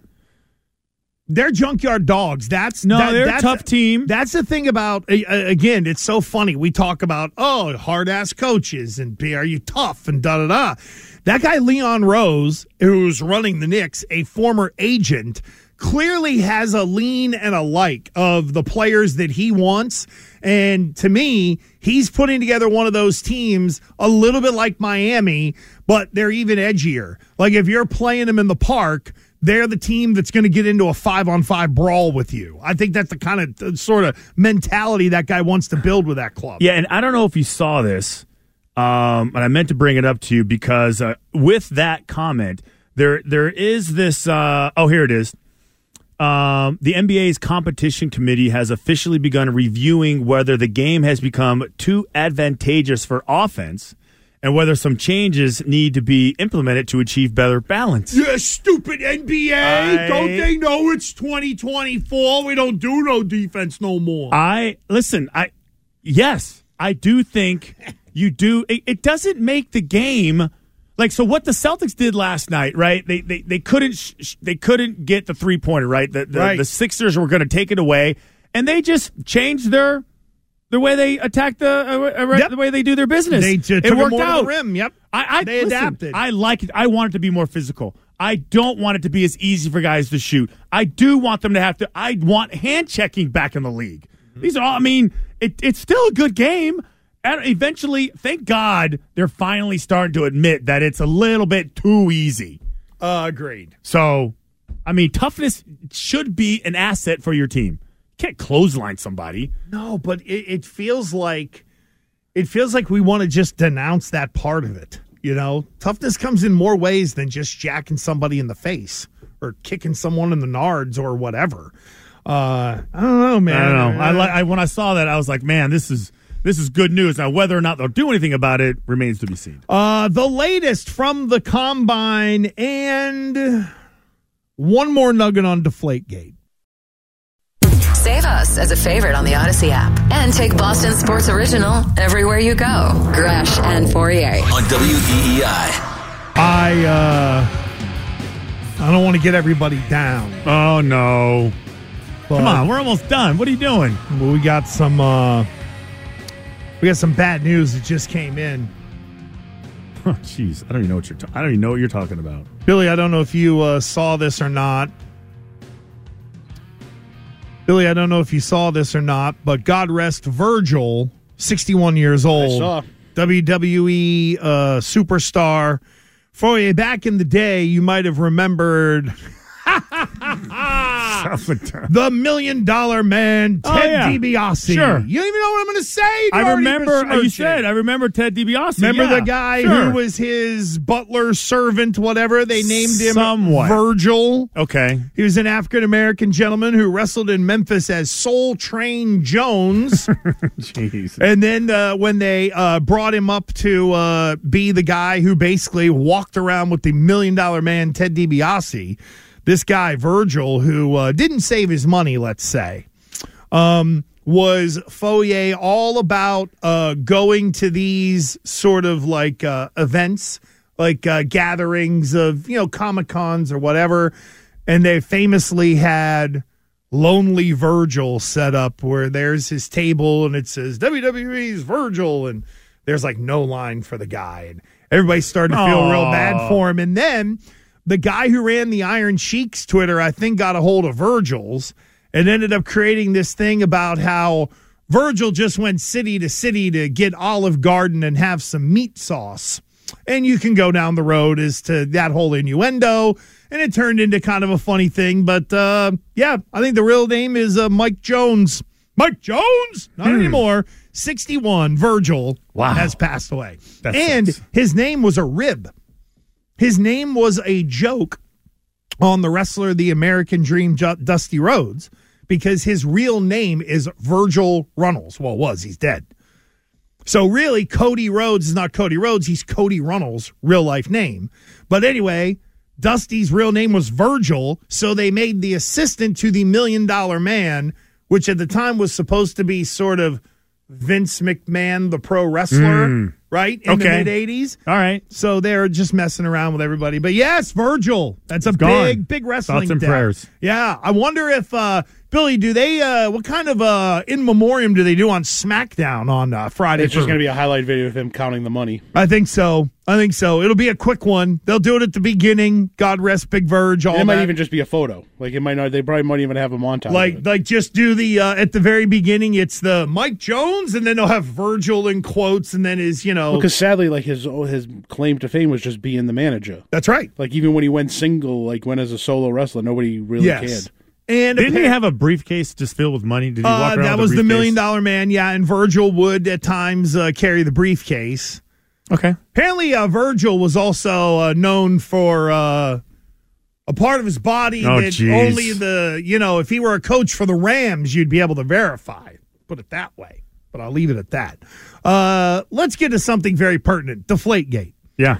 Because it's come back up once again in the dynasty, as we know, and we've, or people will find out, I guess, because that is coming up. And Peter King was one of, I would say, Fauria, the many NFL writers at a national level who had always been getting good info from the NFL and got burned because of how deep the NFL really wanted to go on this Deflategate deal. So not only do you have Chris Mortensen, who did the whole 11 of 12 footballs, never retracted it. No. I'm glad you brought that up. Do you know he did retract it? He did. Well, no. No. Hold on. He tweeted it. Hold on. Yeah. And so he never took it down. There you go. I had called Chris Mortensen. I called him. I talked to him on the phone in the old building because we were talking about it like crazy. And he asked for my advice. He's like, what should I do? I said, you should take it down. Yeah. He took it down 2 minutes later like it never happened. And then, of course, everyone ended up like just completely killing him for it. But he needed to take it down. I was on the phone with him. It took too long. And I convinced him to take the tweet down. Wow. Yeah, that happened in the old building. That's I remember amazing. leaving, we were ripping. I'm like, Mort, listen, it ain't going away until you take the stupid thing down. It's not true. Well, I know that Judy Batista got wrapped up in this. I got lectured by somebody over at Comcast once about that. Her name. Yeah, well, it's better than yours, pal. She's a saint. Yeah, right. She got burned. And Peter King also. In fact, it ties into the whole Mortensen thing. Well, Peter King, we know, he's out. He's walking away from covering the NFL. He is going off into sweet retirement. But he joined the morning show on CBS Sports Radio yesterday, Maggie and Perloff, and they asked him about his biggest professional regret, and it was Deflategate. Probably the biggest mistake I made in my career that I regret to this day, and when I think about it, my heart sinks, is I confirmed the ESPN story about the deflated footballs after Deflategate first hit the scene. It was a Monday night, and I called two people who I was sure would know exactly what happened. And they both confirmed the ESPN story. And so I wrote it, talked about it, and it turns out I was wrong. And that brought me a lot of shame. And that really bothers me to this day that I was wrong, because it doesn't matter that who I talked to. It doesn't matter who told me anything. It's my rear end on the line when I say something, when I confirm a story, and I was wrong. And that's something that will haunt me, really. It bothers me, literally bothers me to this day. But having said that, I've always thought that in that case, that was Roger Goodell killing an ant with a sledgehammer. Okay, so he's been getting a lot of heat for that. So he tweeted out a reply to the video that show released, and he said, listen, this isn't the first time I've done this. I mentioned this back in 2015. Just nobody's been paying attention, and now that we're doing a whole retrospective on my life, this is still the thing I'm most ashamed of. I hate like the Deflategate aspect of this whole dynasty, because it reminds me of COVID. It reminds me of COVID. Everybody talking crazy, picking sides, talking nonsense, running with leads, sources that they can't, defend. Mark Brunell crying on the set of ESPN, which is so Mortensen like not taking the tweet down. Everybody picking sides. You got the whole Brady in court. You got the Wells report in context. You got PSI. You got the Wells report in general, then the Wells report in context, and all the money and time and energy they spent on this thing. It is amazing that this actually happened. And that's why I think about it with COVID. Or I think about how miserable I was during COVID. It's the same thing. It's like you're fighting and arguing over some nonsense. And it was an obvious witch hunt by the league, again, on the Patriots, and blah, blah, blah. And all these guys were part of it. Mm-hmm. All of them just sucking up to all their sources. And finally, the sources used them. Yeah, what it goes to show is the level to which the NFL wanted to go to prove their point. That's the scary part of this. I know that we poked fun at the writers and the reporters and the people who got burned. But this was...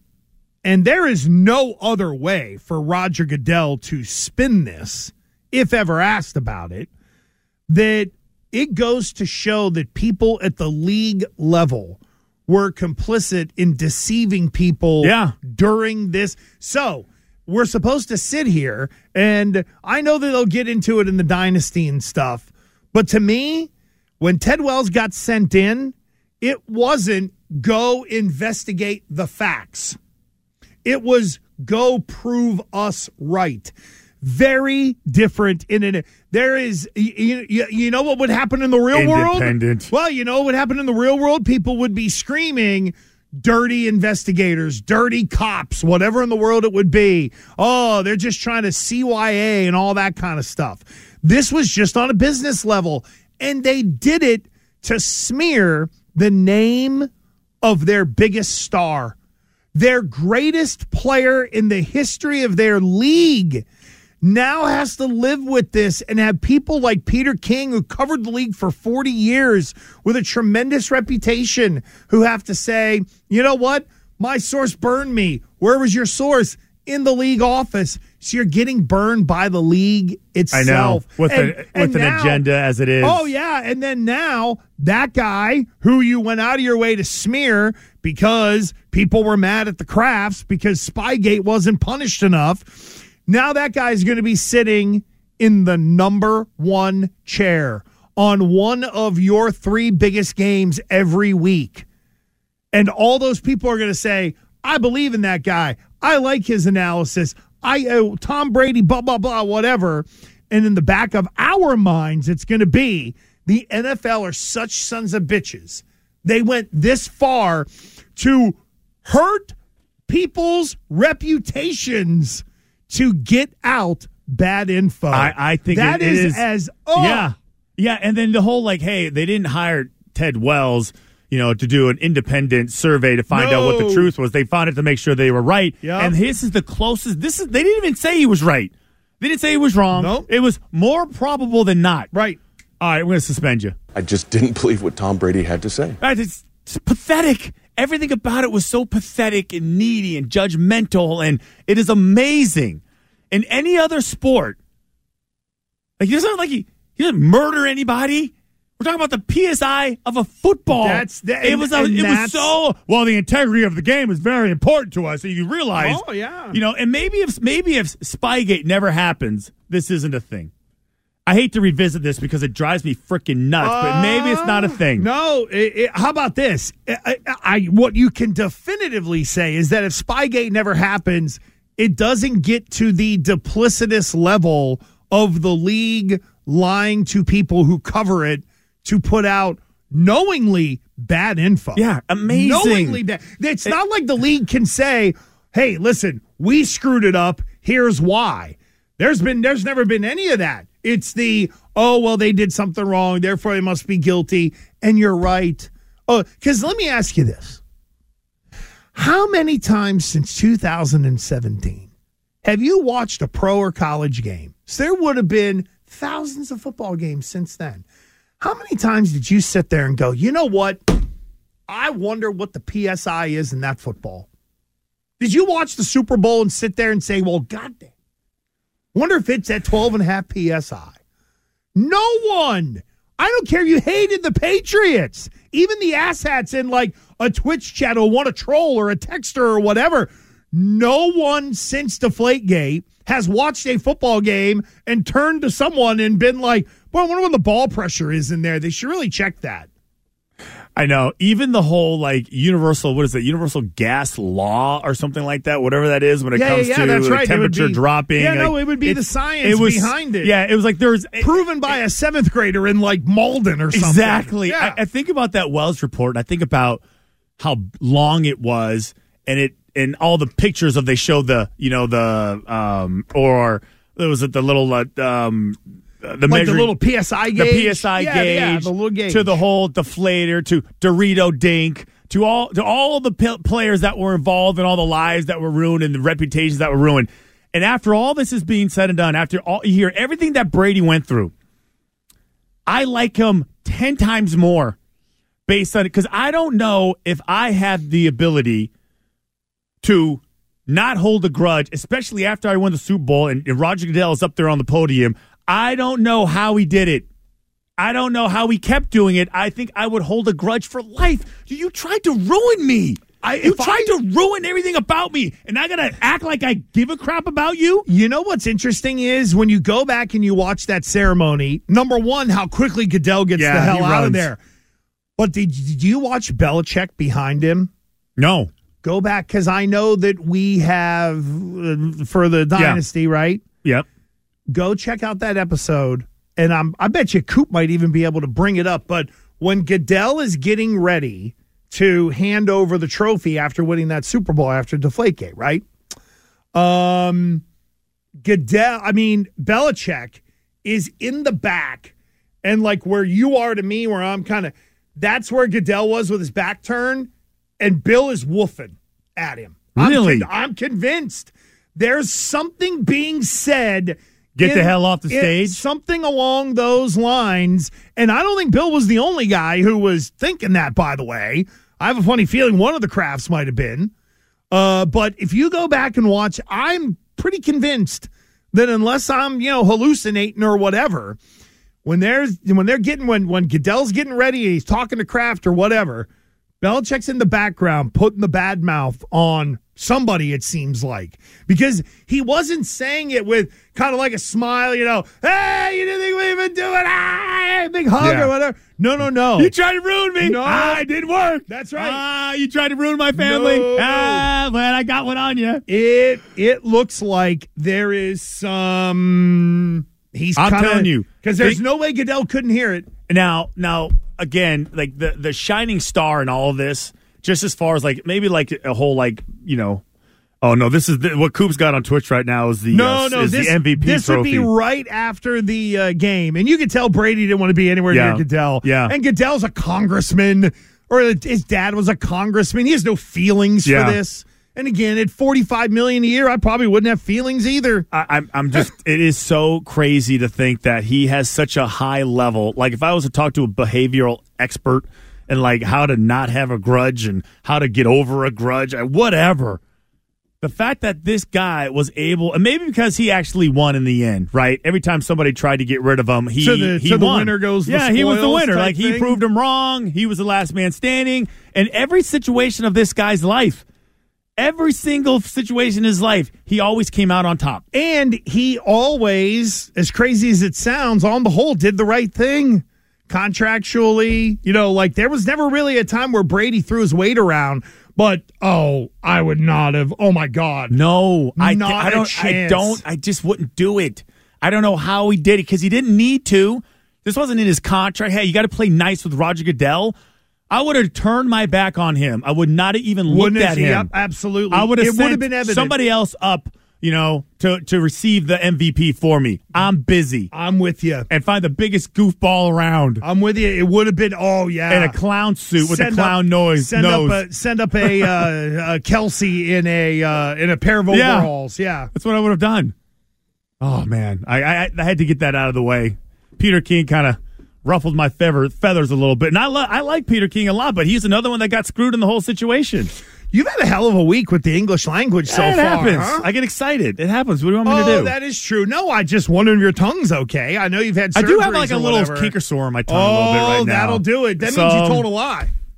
Did you ever hear that? Or maybe I ate something like acidic. If you get there's you ate something acidic. It's like I ate pineapple. That. No, but it's one of those. What do they call that? It's like a wives' tale or something, or like a nana's tale, where they'd be like, Nana, I got a canker on my tongue. Well, did you lie, Christian?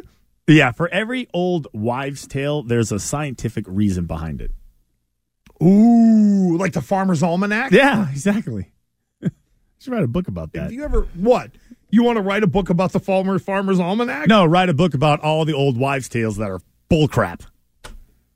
Like you do know there is no boogeyman, right? What a revolutionary idea! But Elaine, he's written a book. But Elaine Bennis told me there's a boogity man. Oh, so I worry about the boogity man. And yes, that is true. The Great Book of Boston Sports List, has now crested 10 years old. Right up there with the coffee table book. Hey, listen, there's stuff in there that I'm surprised Fauria hasn't been like, we need to read this on the air. That's pretty ruthless. It's actually a good idea. I was pretty rough on some people. We definitely could not get past censors, so. Oh, we didn't curse. He didn't curse at all. It's just being. Find out how much it costs. It's just being mean. It's not like I didn't say anything offensive. Wait, what's it called again? The Great Book of Boston Sports List. You could probably get one on Amazon for about $1. Or I'll bring it was like $1.60. Or I'll just bring you a copy tomorrow. I have 4 left out of the collection, so I'll bring you one tomorrow, and that way. Bring me one. Because will you though? Well, that's going to be a big deal, no big deal segment. Nick, because there's some stuff that I wrote in there, including people who used to work here. Oh, baby, this will be fun. All right, are you done? Hopefully Billy's got something for us next. Watch us, love us. Just follow WEEI on Twitch. Gresh and Fauria on WEEI.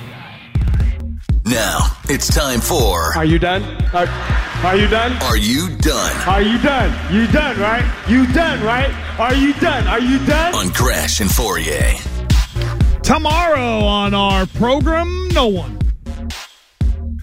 Just us. That's not true. No, that's not true. Wait, what do we have tomorrow? Oh, Kurt Warner tomorrow. Sorry about that. I forgot. Yeah. No, Kurt, what time's Kurt Warner tomorrow? Oh, good. 12 o'clock. Kurt Warner at noon. Wasn't on the board. Yeah, put it on the board. Put it on the board. And then, of course, on Friday, Andrew Raycroft and Louis Merloni from down in Florida. Settle some family business with Raycroft on Friday. What do you mean? Got some things to go over with him. Oh, you mean that he didn't Dunsky you? No, he promised. You heard him. Why have you not leaned on Lou to get one in a Red Sox game? I will. I am. Have you absolutely? Have you asked Joe Castiglione to change a final call to Dunsky? You know what? We're gonna have to get Joe on the phone And I will, how badly would that suck? You'll proposition him? A Hall of Fame career, and one of the things he ends up being known for is saying Dunsky. I think maybe. How about I'm sure that? he'd be known for it. I wonder if. No, if he says it in a big moment, it's it's that's true. the one they replay all the time. The Dunsky one. Maybe you got to go to Will Fleming on that one. Maybe the Flem dog will be able to. I'm going to go to the big guy. All right. Go big, I guess. Or go home. Yeah, it's not can you believe it? It's, oh, my Lord, they are Dunsky. Oh, my God, the Red Sox are Dunsky. Swinging a pop-up. The Red Sox are Dunsky. Swinging a Dunsky. It's over. Is Billy still there? Did he run to the can? No, he's there. Oh, there he is. Billy, are you done? He slid away, and I'm like, wait, do we got to keep tap dancing for 4 more minutes? No, all right. Just move to the other corner for a second. Yeah, that's good. Not done. He moved to the corner. He's like, where'd he go? He's like rolling around on that chair. Nick sent me to the corner for cursing. Hey, duct tape on your mouth for that? Exactly. All right, so we got a world record for you, Fauria. Yeah, let's go. Line them up. Line them up. Add it to the list. Idaho man heads a soccer ball into a target from 53 feet away. David Rush, and this is a guy who I've done several of these on. It's the same dude. See, same guy. Same so what it guy. is, right, is we're learning, this is his 161st title, World record title. Okay. The record is 182, so he's going for that one. So all these smaller little, challenges are just it's a bigger picture for him. Correct. He's chasing. And does he make these up? I feel like he makes them up. I assume so. I assume you Google and you say, hey, is there a world record for this? And if there isn't, you set it. Yeah. So you could say hey, holding a cup of coffee for 5 days like that. You could just create your own record, right? Yeah. If it's not up there. Yeah. Well, you could. So when are you going to break the world record for world records? It's so easy. Yeah. You only got 182. Can I just do the underwear thing? I'm almost ready. When I'm out of rehab, for 2 months. When I'm out of rehab, I'm in rehab. We had one that you didn't have to get out of the chair for with the matchsticks in the nose. Yep. Oh yeah, no, but I openly said I didn't want to do that one. And you could have done. I didn't like that one. I don't want to get a splinter. And if you're in a chair, you could do the pencils around the table still. I'm almost ready to do the pencils. I get this boot off next week, and I'll be closer to 100%. But I don't want to play physical therapy. Yeah, exactly. I haven't been cleared to play yet. Yeah, you know what? Keep the box of 50 pencils off order right now. We'll put it in the Amazon queue. Wait a couple of months. So could you do it, Christian? 52 feet. 5.9 inches away. So basically, when I saw the video of it, it almost looked like it was free throw line to free throw line. Oh, wait. So all you have to do is kick the soccer ball? Head it. Oh, head it. Head it. And that's it? That's it. And it can bounce and roll? No. So it's 52 feet. You put from one barrel, from one free throw line, say you set up a barrel on the other free throw line. Probably not. Could you head it 52 feet? Probably not. Soccer's not my jam. So 3 feet in a yard, so you can just go from there. Yeah. So no, the answer's no. No, I don't think so. You're looking at about 20 yards. In the air, huh? Yep. Yeah. No, I could probably get half that. I think it'd mess up your hair. No, the hair, I got to shave my head. Because I have. The hair's got some bounce to it. No, I have cushioning. No, it'll absorb the ball. It'll absorb the ball. You want to be bald, and that you want to hit it right at the this pointy guy part. Is bald. See, there you go. You don't want to have hair. You want to be bald, legit, razor thin hair. Like a little landing strip up top? Is that what you're saying? Yeah. A little mohawk. Maybe a little mohawk. Yeah. Dorito chip in the back. 2 on the mohawk. Who did you know what the real goal is? To see how long I can go without cutting my hair. Here's the thing. Would it be you lose patience with it, or would your wife tell you to cut it before? What would happen first? Me. You would lose patience before your wife would tell you to get it cut? Yeah, she would. I don't think she cares. She likes the beard and she likes the hair. I'll tell you what. She's a wilderness man. I was going to say, throw on a flannel, carry an axe to the bedroom. She must care. Brawny man is here. She must care enough for you to get that filled in. It seems like if you were going all chrome dome up top. No, I've done that before. You said you've never shaved your head. The last time you shaved your head, you were in what? Oh yeah, some guy. I was like 20 years old. Said he could give you a fade, and he screwed up, so you just shaved it off. Yeah.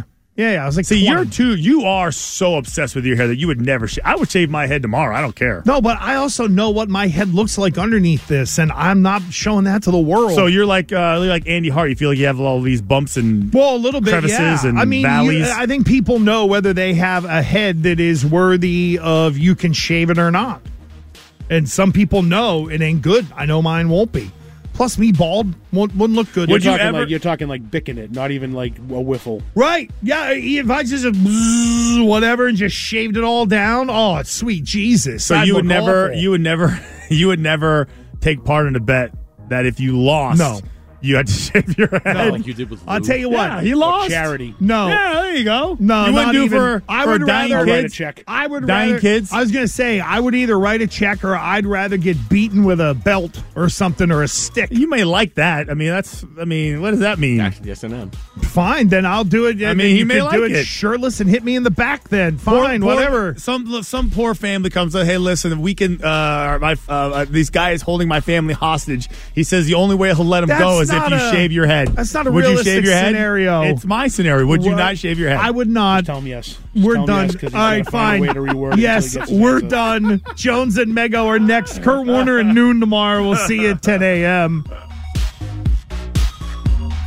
Thank you for listening. Celebrate and save at Ashley's Anniversary Sale. With Hot Buys, your choice of colors starting at just $3.99. Ashley Sleep mattresses starting at $2.50. Plus, receive a free adjustable base with select mattress purchases. And shop top mattress brands like Stearns & Foster, Tempur-Pedic, Purple, and Beautyrest Black with 60-month special financing. Only at Ashley. Subject to credit approval. No minimum purchase required. Minimum monthly payment, down payment, tax, and delivery may be required. See store for details.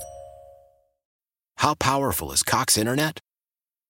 Powerful enough to let your band members in Vegas, Phoenix, and Rhode Island jam like you're all in the same garage. Get Cox Internet powered by fiber with America's fastest download speeds. It's internet built for tomorrow, today. Cox, always building better. Cox Internet is connected to the premises via coaxial connection. Speeds vary and are not guaranteed. Cox terms and other restrictions may apply. Analysis by Ookla Speed Test Intelligence Data. Fixed median download speeds. US Q3 2023. We all agree that reducing carbon emissions is a good thing. And once again, Toyota is leading the way. We hear a lot about fully electric vehicles, and Toyota has them with more on the way. But we also know a BEV is not for everyone. Whether it's because of cost, range, or concern about finding a charging station when you need it. Plus, the raw materials used to manufacture batteries are limited. Enter Beyond Zero, Toyota's vision for a carbon-neutral future. In vehicles and in manufacturing plants, too, in the years ahead. The materials used to make just one long-range battery for an EV could be used to make batteries for 6 plug-in hybrids or 90 gas-electric hybrids. That's why Toyota's position today is electrified, diversified, empowering you to choose how to reduce your own carbon footprint with the vehicle that's right for you. A hybrid, plug-in hybrid, or battery EV. So shop, learn more, and get details at toyota.com/beyondzero. Toyota, let's go places.